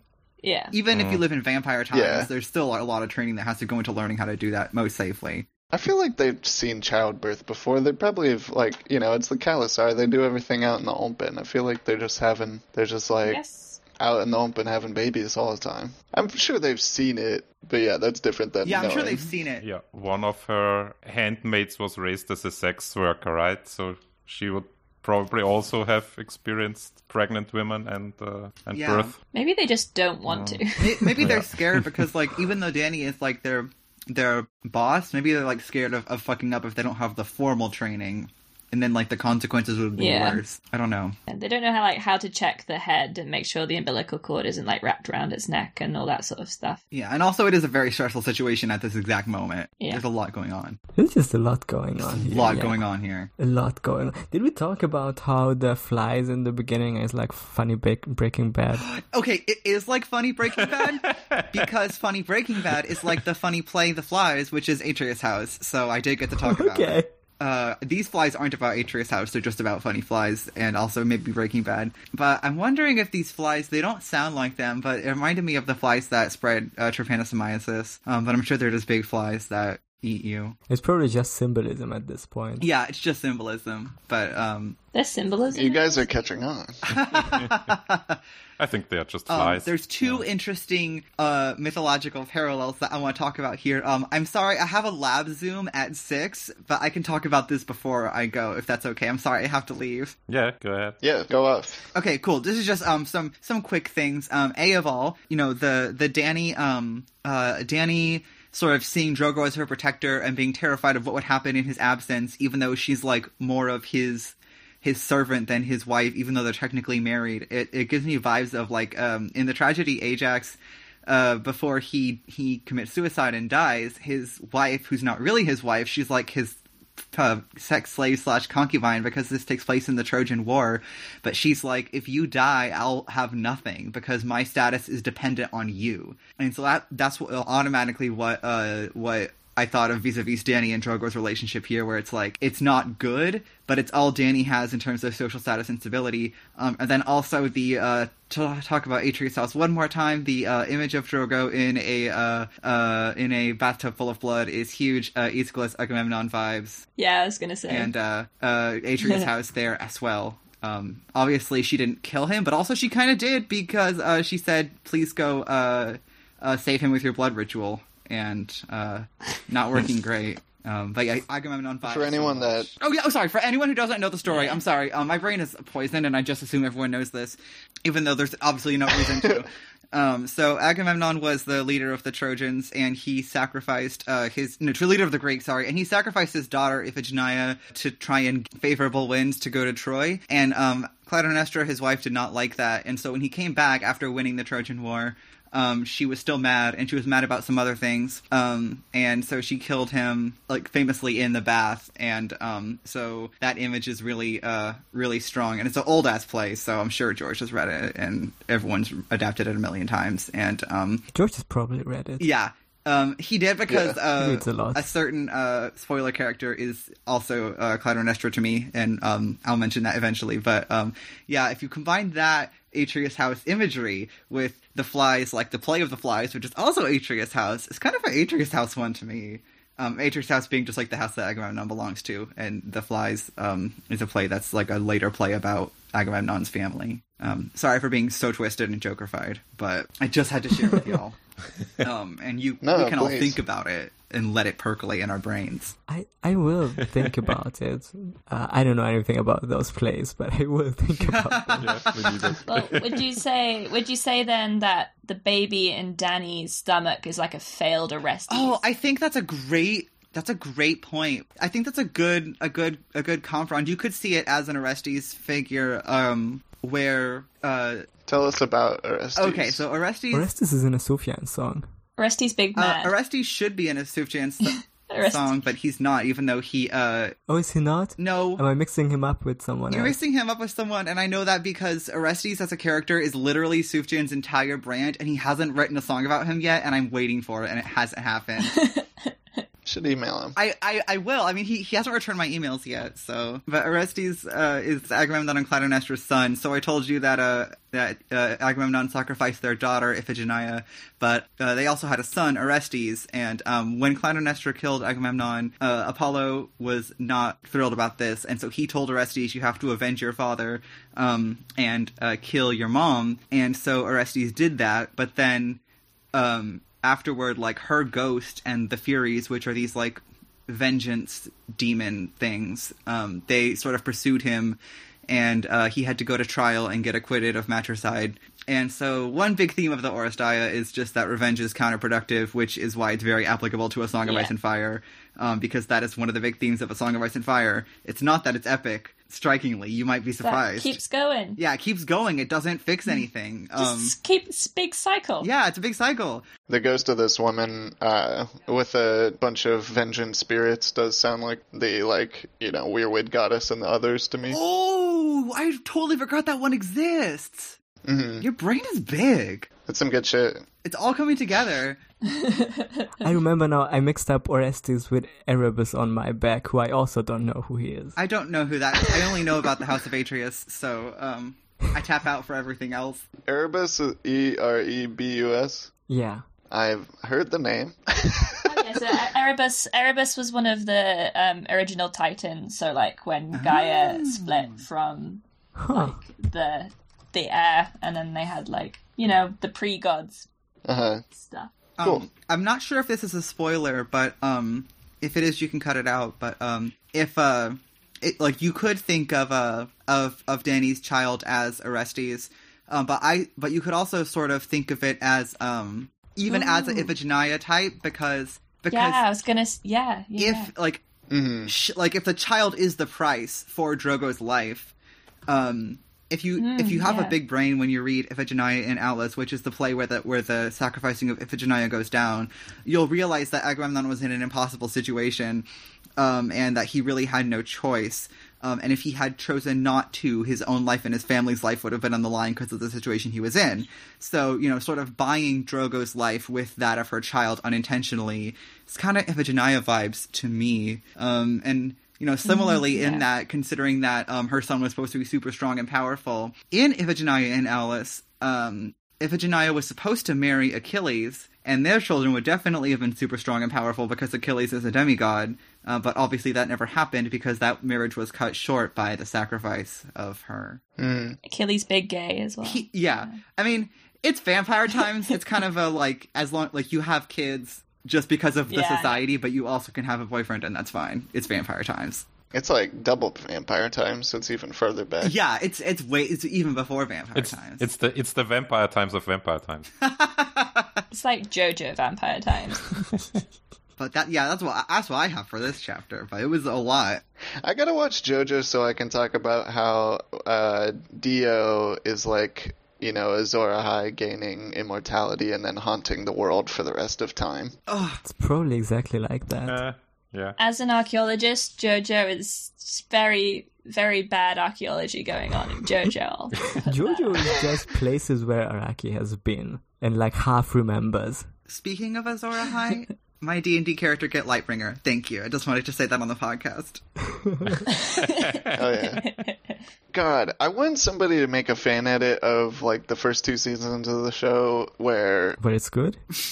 Where Stannis I just want them, actually maybe the whole show. I think it would just be hilarious to like do it in post edit to make Stannis' sword really shiny, like really, really fucking bright, like it is in the book. Wars Rainbow Cut. Love that. I love that concept. I mean, just like make it like it's described in the book, but like nobody is acknowledging it. I think that would just be hilarious.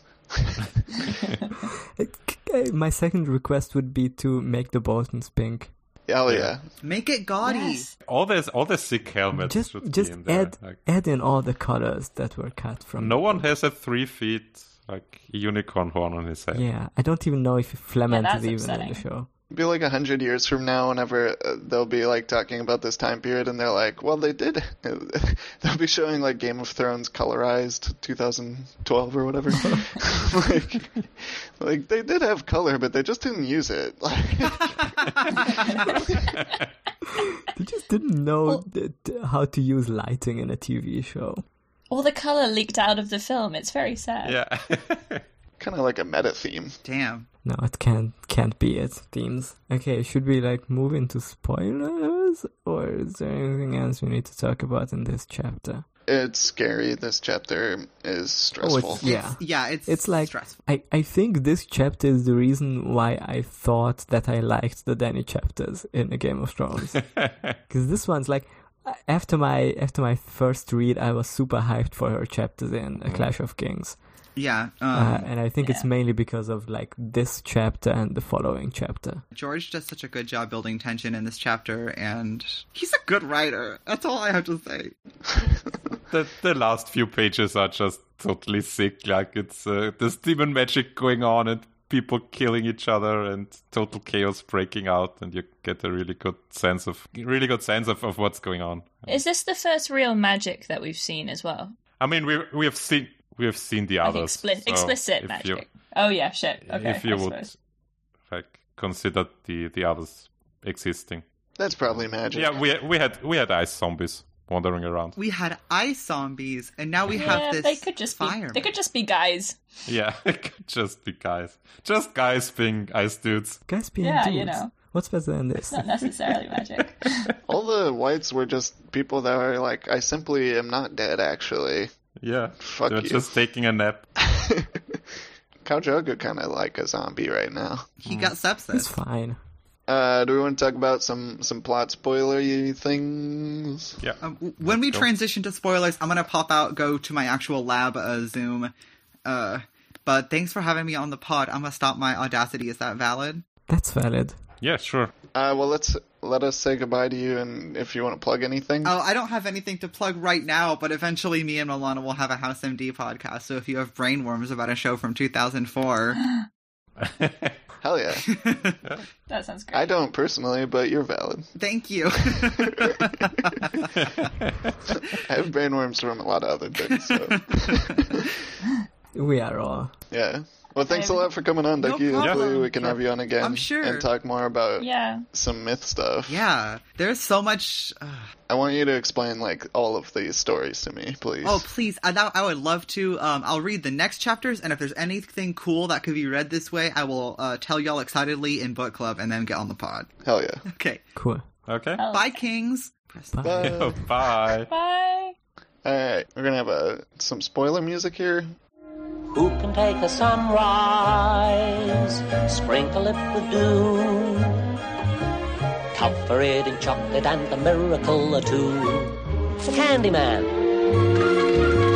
The Candyman can. Candyman can, 'cause he mixes it with love and makes the world taste good. Who can take a rainbow, wrap it in a sigh? Whew. All right, so yeah, let's talk about some plot spoilers. The main one is that there's a lot of stuff here, like looking back at the Battle of the Green Fork, that Roose Bolton, he like, the plan for the Red Wedding is obviously not a thing yet, but he's already starting to like do things to undermine the power of the other northern houses, and he threw this battle like in like every way that he could. Okay. It's actually hilarious, but also really fucked up. I mean, I'm an idiot in like Yeah, I didn't military notice strategy, that. so you will have to explain to us, I think. Or to our listeners. Well, they're talking about, Tyrion like thinks about how it's weird that they like did an extra march through the night.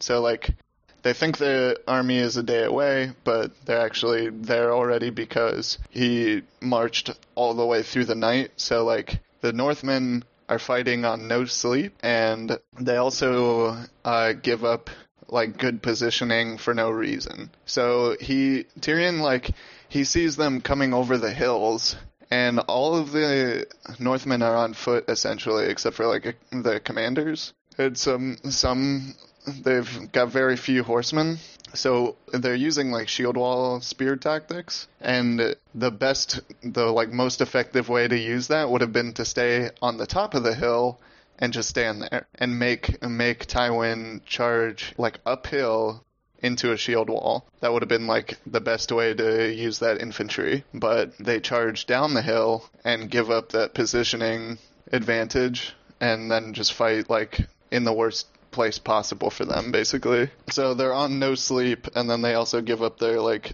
advantage for like where they're standing. And he also deploys mostly Karstark men, I think, in front, but like everyone except his own men. Like we see some Bolton banners, but it's mostly the other houses that he's put in the front. So he's basically just trying to wheedle down the numbers for the other houses, for how many soldiers they have, while maintaining his own strength. Yeah, he's doing what Robb told him to do, which was basically just to keep Tywin busy, but he does it in a way where he's going to weaken all the other houses and maintain his own power. So is he already planning to switch sides eventually at this point, or is he preparing for an internal conflict in the north? Just the latter. Down the line. Yeah, he does. I don't think he's planning to switch sides yet, but he's just increasing his own standing among the northern houses. I mean, not putting your own troops on the front lines when you have others. It's kind of dishonorable, but like, okay. It's just a good strategic move in any way. Like, yeah. Well, so if he'd given the command to the Great John, that guy would have been out front with his men, leading the charge. Yeah, because he's like honorable, or like he wants to prove himself probably as like as a good warrior. Yeah, just chiming in here with a little editor's note, so I can get the last word in on this argument. Renner's point's a good one, and by itself, Roose doing this douchebag tactic isn't enough to make me say they threw the fight. But along with the night march, there's literally no reason to do this. because it just puts your army at a disadvantage, and there's no reason that he needed to engage Tywin further south than where they would have been if he had just marched like a normal day. But yeah, so I win.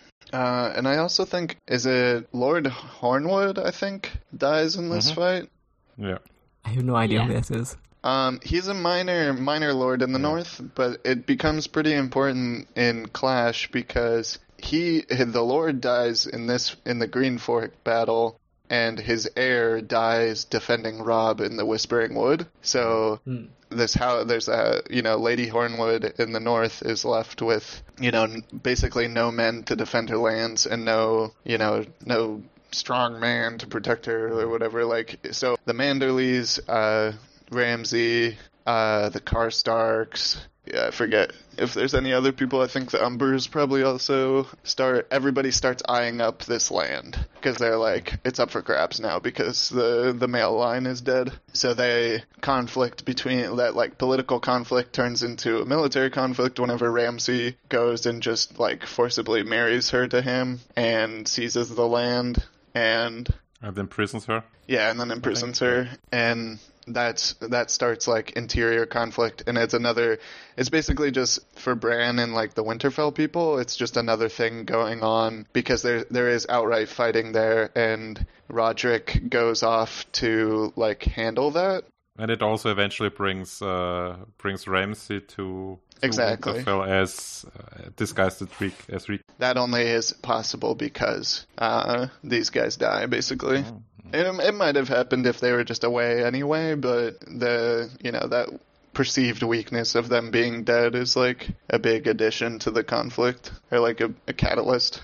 Yeah, and I mean no heirs being there, so the Hornwood line basically ends if Lady Hornwood doesn't marry anyone, right? Right. Or and there's a bunch of people trying to ask Bran to let them marry her and get the land that way. And Ramsay simply doesn't ask.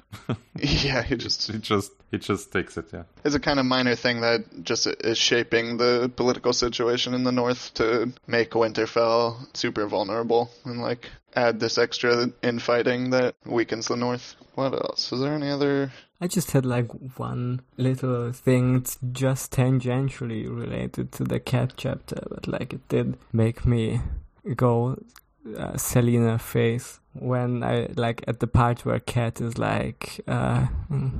she has to wait, just like she had to wait for Brandon and then for Ned. And it kind of made me think about how Ned came back with what she thought was a bastard, how that felt like a betrayal, and it just really bummed me out. But it also is making me think now, should Ned have told her? Could he have trusted her? Yeah, I don't know. It would have been better to, but he swore an oath, so he can't break that because that's his thing. Oh yeah. I guess his thinking is just not that the less people he tells, the safer the secret is, and it doesn't matter how close these people are to him. Because Cat's resentment comes from resentment of Jon comes from how it's Ned's act of disloyalty. But if she had known that it's Lyanna's sister, I wonder if their relationship would have been different. If she had been. Yeah, but also if she wasn't that cold to him, that might have made people suspicious. Might have made people suspicious, yeah. So you gotta have him have a really resented childhood to protect him, I guess. Okay. Damn, this world sucks. Yeah, it does suck, but I don't think his thought process is that deep about it. I think it's more just because he promised, yeah. Yeah.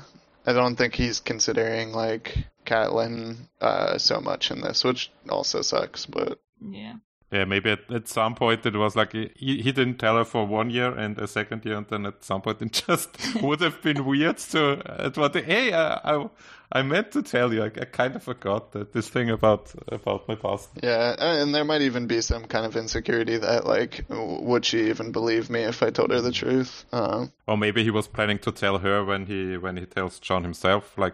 Yeah, it would have been weird that she knows but Jon doesn't. Yeah, It's hard to speculate what was going on in his brain there. I'm sure Ned himself would have asked himself these questions a lot. Mm-hmm. Yeah. Any other plot things? Not really. I guess I'm thinking about, but I think we should discuss whether Miri Mazdur did anything wrong. Spoiler, she didn't. Next chapter, because it's gonna make more sense at that point. Yeah. Okay. We can discuss how she did nothing wrong. Yeah. I don't think she did anything wrong. I don't think she did anything wrong. Just want to say, like the first part of the Caitlyn chapter, when you are on a reread, is just extremely painful when she talks about like, oh, I hope like please let Rob grow up and me too. Yeah. Ugh. And I think there is a little bit of a parallel when we Ned went off and supposedly betrayed his marriage, and Rob also very soon will betray his marriage pact. Yeah, except he actually does. Yeah, he actually does, yeah. Yeah. Also, how fucked up is it that Ned left, like, I think it was a fortnight is 2 weeks, right? Mm-hmm. Yes. Like, they married, he impregnated her, and 2 weeks later he left. Or within these 2 weeks, like, he impregnated her and then he left, and they barely knew each other. One game of Fortnite later. Yeah. Yeah. Liana tried to live out the game of Fortnite by hiding in a tower. It didn't work. She just built a tower around herself. I've never played Fortnite, so I don't get all these references. I played it No, it's twice. a funny meme game. Yeah. All right. Well, let's. Do you guys want to talk about some symbolism? Sure. Yes. There's a lot of stuff here. Really? I'm surprised. Anytime there's a battle, George kind of goes ham and makes a lot of things happen. So, all right. God. I also want to before I start into this, if anything, if you have any questions at any time, just interrupt me and because I want to make I'm always the most tired, physically at this point of the recording. I know. So I can barely even process it. But if you are confused about anything or whatever, I just want to make sure that I'm making at least a little bit of sense. Okay. If you got any questions that can help me clarify what I'm talking about, feel free. Sure. Just yell an objection. Yeah. And some of this stuff is a little shaky or just maybe a little out there, particularly one thing, because I came up with it at 4 a.m. last night as I was rereading this. But I kind of like it. But all right, so first I'm going to mostly be talking about the Tyrion chapter right now. So there's one little quick thing where Tyrion does another, a little reenactment of the moon disaster, where he and that knight are riding at each other. They're both on horses, and the knight has a morning star, which the morning star, it's like a mace. It's like a spiky ball on a chain. Which is a stupid weapon. The morning star? I mean, I guess you get some more momentum, but I think a lot of people just hurt themselves with that. It's just epic looking. Yeah, it looks cool. I mean, it's a pretty good weapon. You get a lot of extra force. But anyway. A lot of smash energy. Yeah, the point of the morning star is that it's... The thing is, I have no idea whether a weapon is good or not, unless there's weapon stats that I can look at. This one has an S scaling with strength, so it's pretty good. All right, the word morning star is a name for Venus. Whenever it's in the eastern sky and it rises right before the sun. Yes, and then, I heard of that. Yeah, it's the morning and evening star. Yes. So, yeah, it's a name for Venus, which another name for Venus is Lightbringer, which that's old news. We've covered that. Okay, but it's just Venus on this planet, right? It's not in Planetos, there's no Venus. Yeah, I mean, I think there's an equivalent, because... But it probably won't come up at the same part of the sky. Or do you mean it's they also have a star that comes up in the morning and it's an allusion to our Venus, or how does that work? We haven't seen one that acts that way, explicitly mentioned in the story, but there's a lot of... It seems like George Martin, Mr. Gurm, has pretty much just transplanted our astronomy like real world astronomy into this series. So like there's certain things where John mentions the 12 houses of heaven, which is the zodiac. He talks about the seven wanderers that are sacred to the faith of the seven, which is, the seven wanderers are the planets and the sun and the moon, the planets that are visible. I guess this all just feeds into the theory that I subscribe to, in that Planetos is just Earth in the far future. Yeah. After a bunch of nuclear wars, yes. Yeah. And when magic returns, like in Shadowrun. Mm-hmm. Yeah, it's like Adventure Time. Exactly.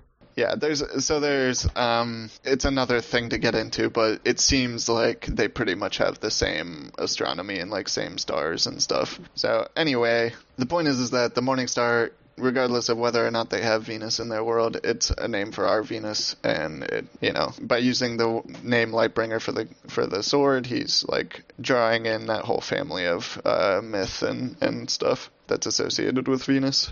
So the point is that this knight hits Tyrion off of his horse with the Morning Star, which is like the sun hitting the moon with the Lightbringer comet, and then knocking it out of the sky. Tyrion like fumbles around on the earth for a bit, looking for a weapon before he stands up and uses his unicorn horn to spear his opponent's horse and bring him down. So that's like the meteors hitting the earth and then the rising ash cloud coming up and killing the sun. So, God, all right. There's some complications with this framework, because a little bit later I'm going to assert that this knight is symbolic of the others, and I'm not really sure entirely how to square that yet, because I can't really say that he's Azor Ahai and the others. I can't. I don't know. I mean, I can fucking say anything. You can just say anything. This is your podcast, so you can... We're not going to post it on Reddit, so you're safe. You can just go there, like a shark. Alright, the rest of the stuff I'm going to talk about is Tywin and his army. I think we can separate them symbolically. Usually we think of an army and its leader as kind of one unit or one symbol, but I think here we can look at Tywin as the solar figure. He's even displaced and separated from the rest of his army because he's sitting way in the back and he's removed. And whenever Tyrion looks at him, he's saying even from afar and that sort of thing. So I think in Tywin it has a bunch of lions on him. He's got the two lionesses on his shoulders and their mate is on his helmet. His armor is golden and his rondels are sunbursts. So I think he's a pretty obvious solar figure here, but his army is the moon. So this is Azor Ahai using the moon as his weapon. His army is described as an iron rose unfolding and its thorns gleaming, and that's the moon as a flower blooming in the sky and exploding and then raining down thorns. So his army is like the moon, and it causes the, long night disaster, and it includes others in it. And Tyrion is going along with the others right now. I'll get to that in a little bit. But even later in A Clash of Kings, I've always kind of conceived of his army and his war on the Riverlands as being a long night parallel, because they're just destroying everything. They're burning fucking everything. They're killing all the crops. They're enslaving people and killing a bunch of people. It's not normal in feudal times to capture small folk and make them work for you. It's not really part of feudalism to do that, really. Sounds kind of fucked up. Yeah, it's kind of fucked up. But Tywin does it. He rounds up all these small folk and brings them to Harrenhal and makes them work for him. And this is the others, enslaving people. So I've always kind of seen that parallel there. We even have a group of Night's Watch people that Arya's with. They're trying to make their way through this these dark lands. And we also have Beric Dondarrion, who's pretending to be Azor Ahai, fighting against them. Oh, we didn't talk about that plot spoiler. Oh, that Gregor won? Yeah. That Beric didn't kill him? Spoilers, Beric didn't kill him. That plan didn't work out so good, but we'll get more on that later. Beric's dead, and he's probably dead and not gonna turn up again. That's my theory. R.I.P. Derek. Okay, so Tywin's army is like the moon meteor, like the explosion, the moon meteors hitting the earth and causing this big destruction. Roose Bolton's army is like humanity fighting against it. I could go into like how maybe there's some parallels about how Roose Bolton is working against himself by throwing the battle, and that could be a parallel to like humanity doing their petty squabbles with the Game of Thrones instead of fighting the real threat. But the point is that the Karstarks like have their big white sunburst sigil, so they're trying to bring day back. They're trying to end the long night, I think. So Tyrion, I talked about how whenever he exits the Eyrie, he's like coming out of the ice prison, and he's now like the dragon locked in ice that has been freed. He's Azor Ahai Reborn now, and he joins the others and has to like parlay with them. And there's the line way back then when he is not sure whether or not he's their leader or their prisoner, which I think is telling us a lot about how Last Hero will, specifically Jon, will interact with the others if he does, because this whole thing that Tyrion does parallels Jon a lot, as I'll try to lay out here. So he is like embedded in, you know, in the army of moon meteors, and he has his force of others with him, which are the mountain clansmen, and he's fighting on the bad side, and he's going along with the other meteors because Azor Ahai Reborn, Last Hero, is a meteor to start out with, and eventually turns on his father, like Tyrion does, who, you know, was the person that caused the Long Night, and starts to try and fight to bring back the day. So first Tyrion, he's charging along. I'm even, like, tempted to do, like, this might be, like, a little bit out there, but if you imagine the shield wall of the Karstarks and all their spears sticking out of it, if you, like, flip the whole battle 90 degrees and just imagine that as the surface of the earth, and the charge, the charging... Okay. All right, you see where I'm going there? Like the charging, the Tywin army is like the moon meters falling down to Earth into the planet. But anyway, and the spears are weirwoods. Yeah, the spears are the trees. You know, it's like a forest. Yeah. Exactly, he gets it.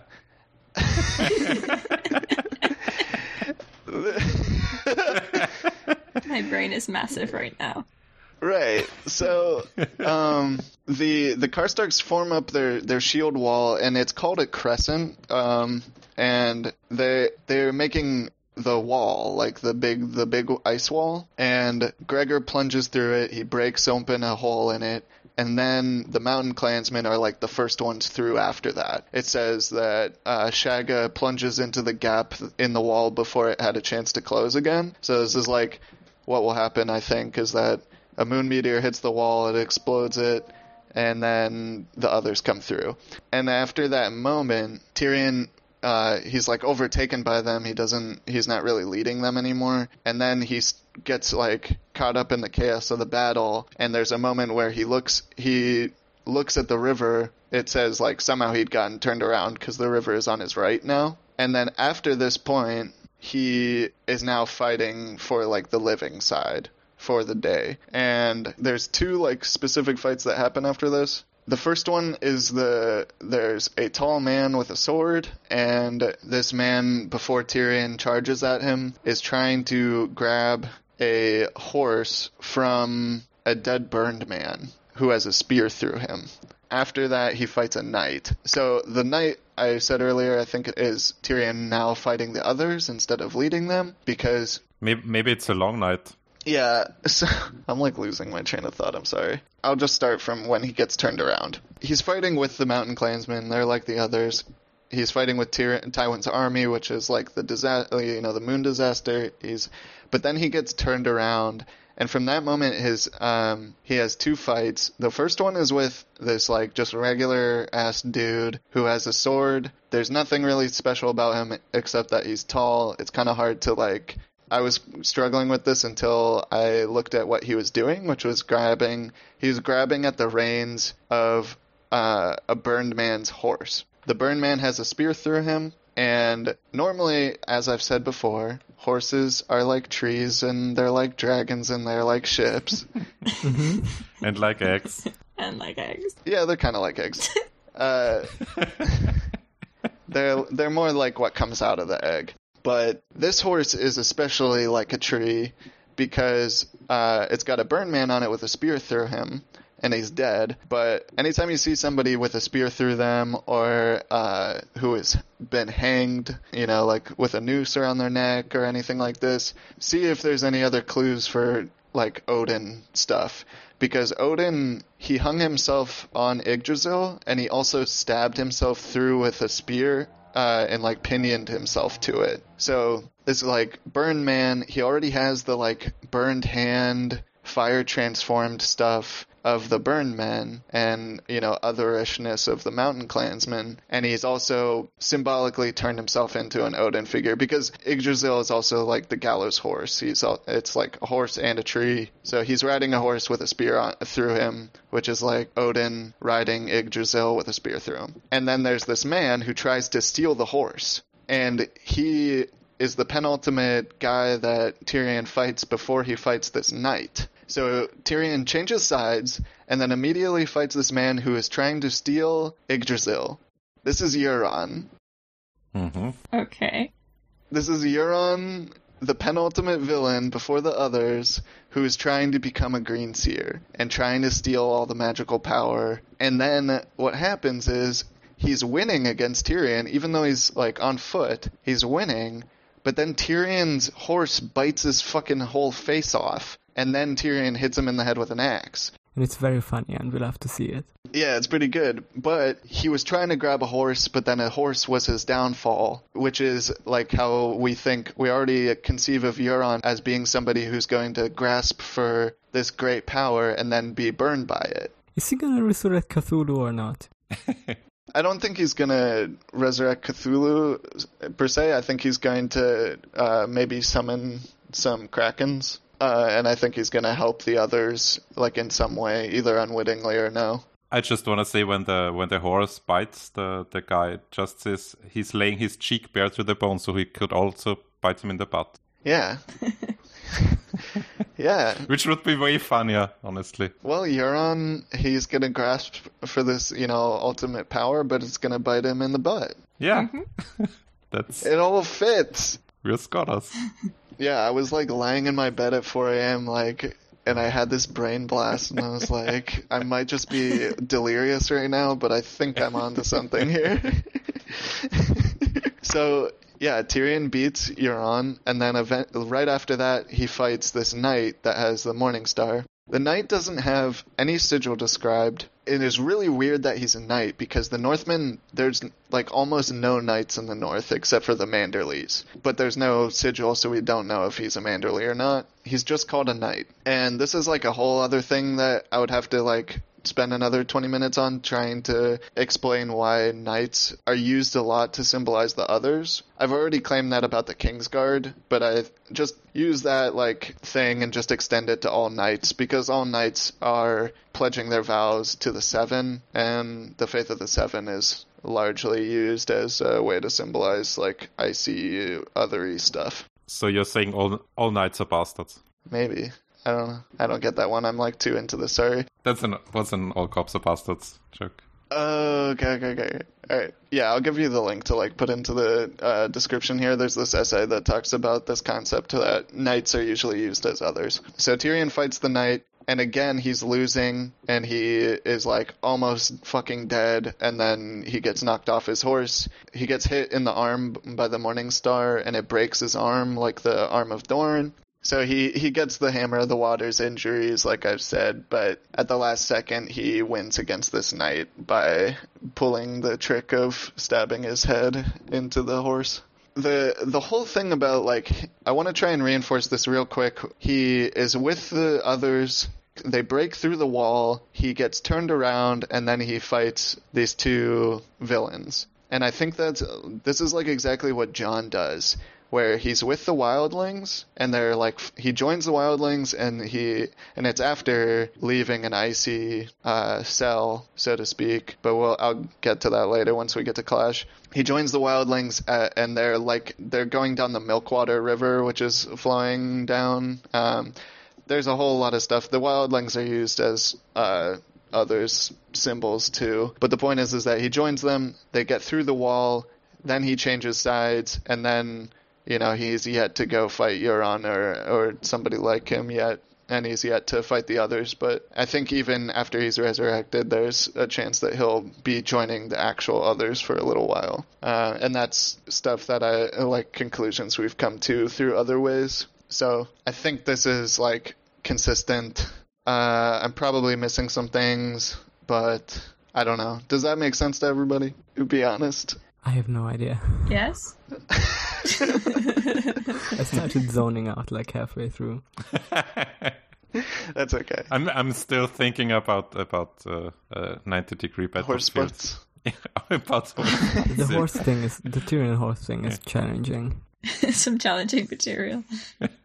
Another editor's note, because I missed some things. So the Tyrion horse thing, everybody's kind of already, like, thought that, okay, if Tyrion is one of the heads of the dragon, he'd get Viserion. And if Euron manages to steal a dragon, it's going to be Viserion. Those are kind of, like, what everybody's narrowed down to, because Dany has Drogon, and Jon will presumably get Rhaegal. And so in this scene, whenever Tyrion's fighting that man, they're kind of fighting over Viserion, and whenever Tyrion's horse bites him, it's described as quick as a snake. So it's more dragon imagery with that. The other thing I forgot to mention is that the man with the sword has a gash across his forehead, which is like third eye opening imagery. And the last thing is that the knight that Tyrion fights, whenever his horse falls onto the knight, it drops onto Tyrion's foot too. But anyway, it's described like an avalanche, so more like snowy associations. Alrighty, bye.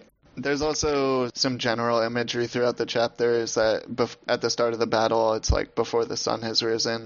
Oh, also the whole battle is taking place at dawn, so it's already like a battle for the dawn. But before the sun rises, there's a blanket of pale mist that's covering the Green Fork, and it says this pale mist covers the river, and the murky green water is flowing underneath, which I think is like a little hint to talking about the other's connection to the Weirwoods, because, you know, the Green River is like the Weirwood net. Then Tyrion is talking about his battle strategy. He's telling his men to stay close to the water and don't let any of our enemies get between us and the river. And he says that to turn his army's flank, the Starks would need horses that could run on water, which a horse that can run on water, like Dany told us, is a ship. Yes, I remember that. Yeah, horses, ships. Yeah, so he's basically telling us that you need Greenseers to turn the flank of the Long Night, like to win against the Long Night. And he also says, this is like the others, like being super protective of the Weirwoods. You know, this is all theoretical, but the idea that I've talked about before, where Azor Ahai forced them out of the Weirwood net and they want to get it back. If you look at Tyrion at the start of this fight as an other, before he changes sides, he's telling his fellow others to, like, protect our Weirwood net. If they get in between us and our Weirwood net, chop off their dicks and throw them into the river.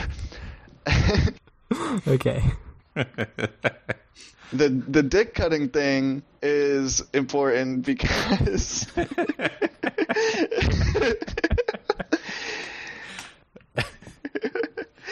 it's like so it's like how Bran is now impotent. It's like how whenever Azor Ahai dies to become a Greenseer, he gives up his potency. He becomes like this, Dark Sun, Hades guy who doesn't have a dick anymore. It's like you give up your potency, you give up your virility for the Greenseer power, which is like what Bran does. and Euron's trying to get it by giving up other people's. He's like, he's sacrificing other people, which I think is what Azor Ahai originally did too. So yeah, the dick thing, it's, it's male virility. You gotta, you're giving up your future, posterity because you're, won immortality for yourself. You're giving up your children to become immortal. And that's bad.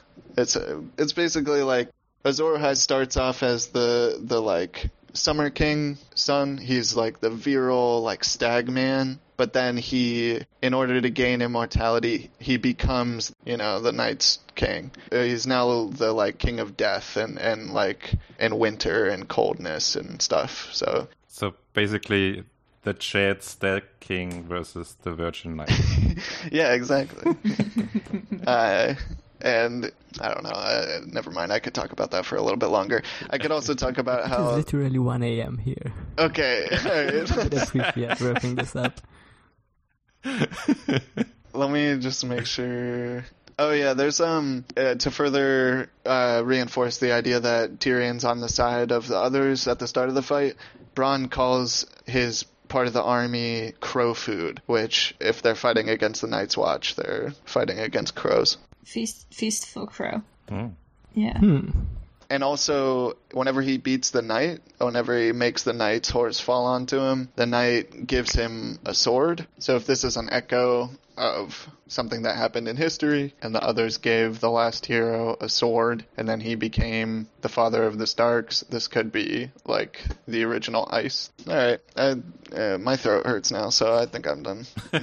Hopefully I made sense. There's a bunch of stuff in the Whispering Wood too. I think I already talked about how Catelyn is the weirwood goddess, and this is a fight happening inside the weirwood net, and blah blah blah. Jaime is a dark solar figure, and blah blah blah.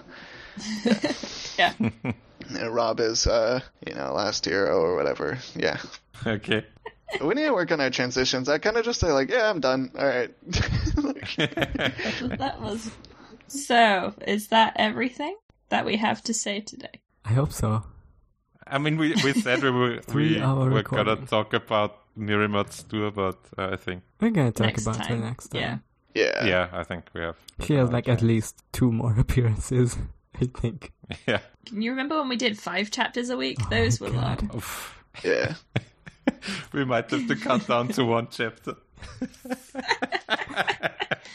And make a 2-hour podcast about it. We are becoming not a cast. Fuck. Yeah, I don't know. Not every group of chapters is going to be this crazy for me to have to talk about it for 40 minutes. Hopefully. You're gonna edit this, so you can make yourself seem more concise in post. Exactly. Let's plug stuff and then go die.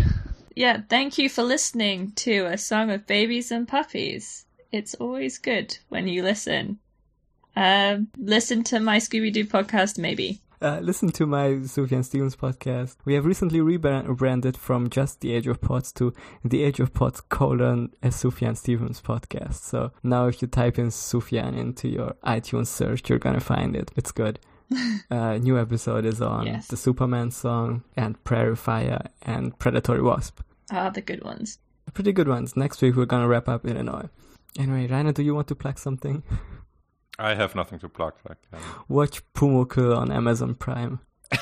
Watch Pumuckl, yeah. Probably there is a Pumuckl rewatch podcast coming at some point, if I'm motivated. And find someone who wants to do it with me. I would do it. Amazing. I'll watch it and I'll just won't understand what's happening, and then we can kind of flip the dynamic we have here. You could analyze the mythicism inherent in Pumuckl. Alright, thank you for listening. Okay. Fuck Jorah. Thank you for listening. Fuck Jorah did okay. Fuck Jorah. Yeah, he was okay this week, but still. Yes. It was half good, half bad. I still don't forgive him. Mir Mazdur did nothing wrong. Exactly. Fuck Tywin. Oh yeah, fuck him too. Littlefinger didn't show up, but fuck him. Fuck Roose. I guess we can say that now after the spoiler section. Yeah, fuck Roose Bolton. I'm tired. Yeah, me too. I'm really tired.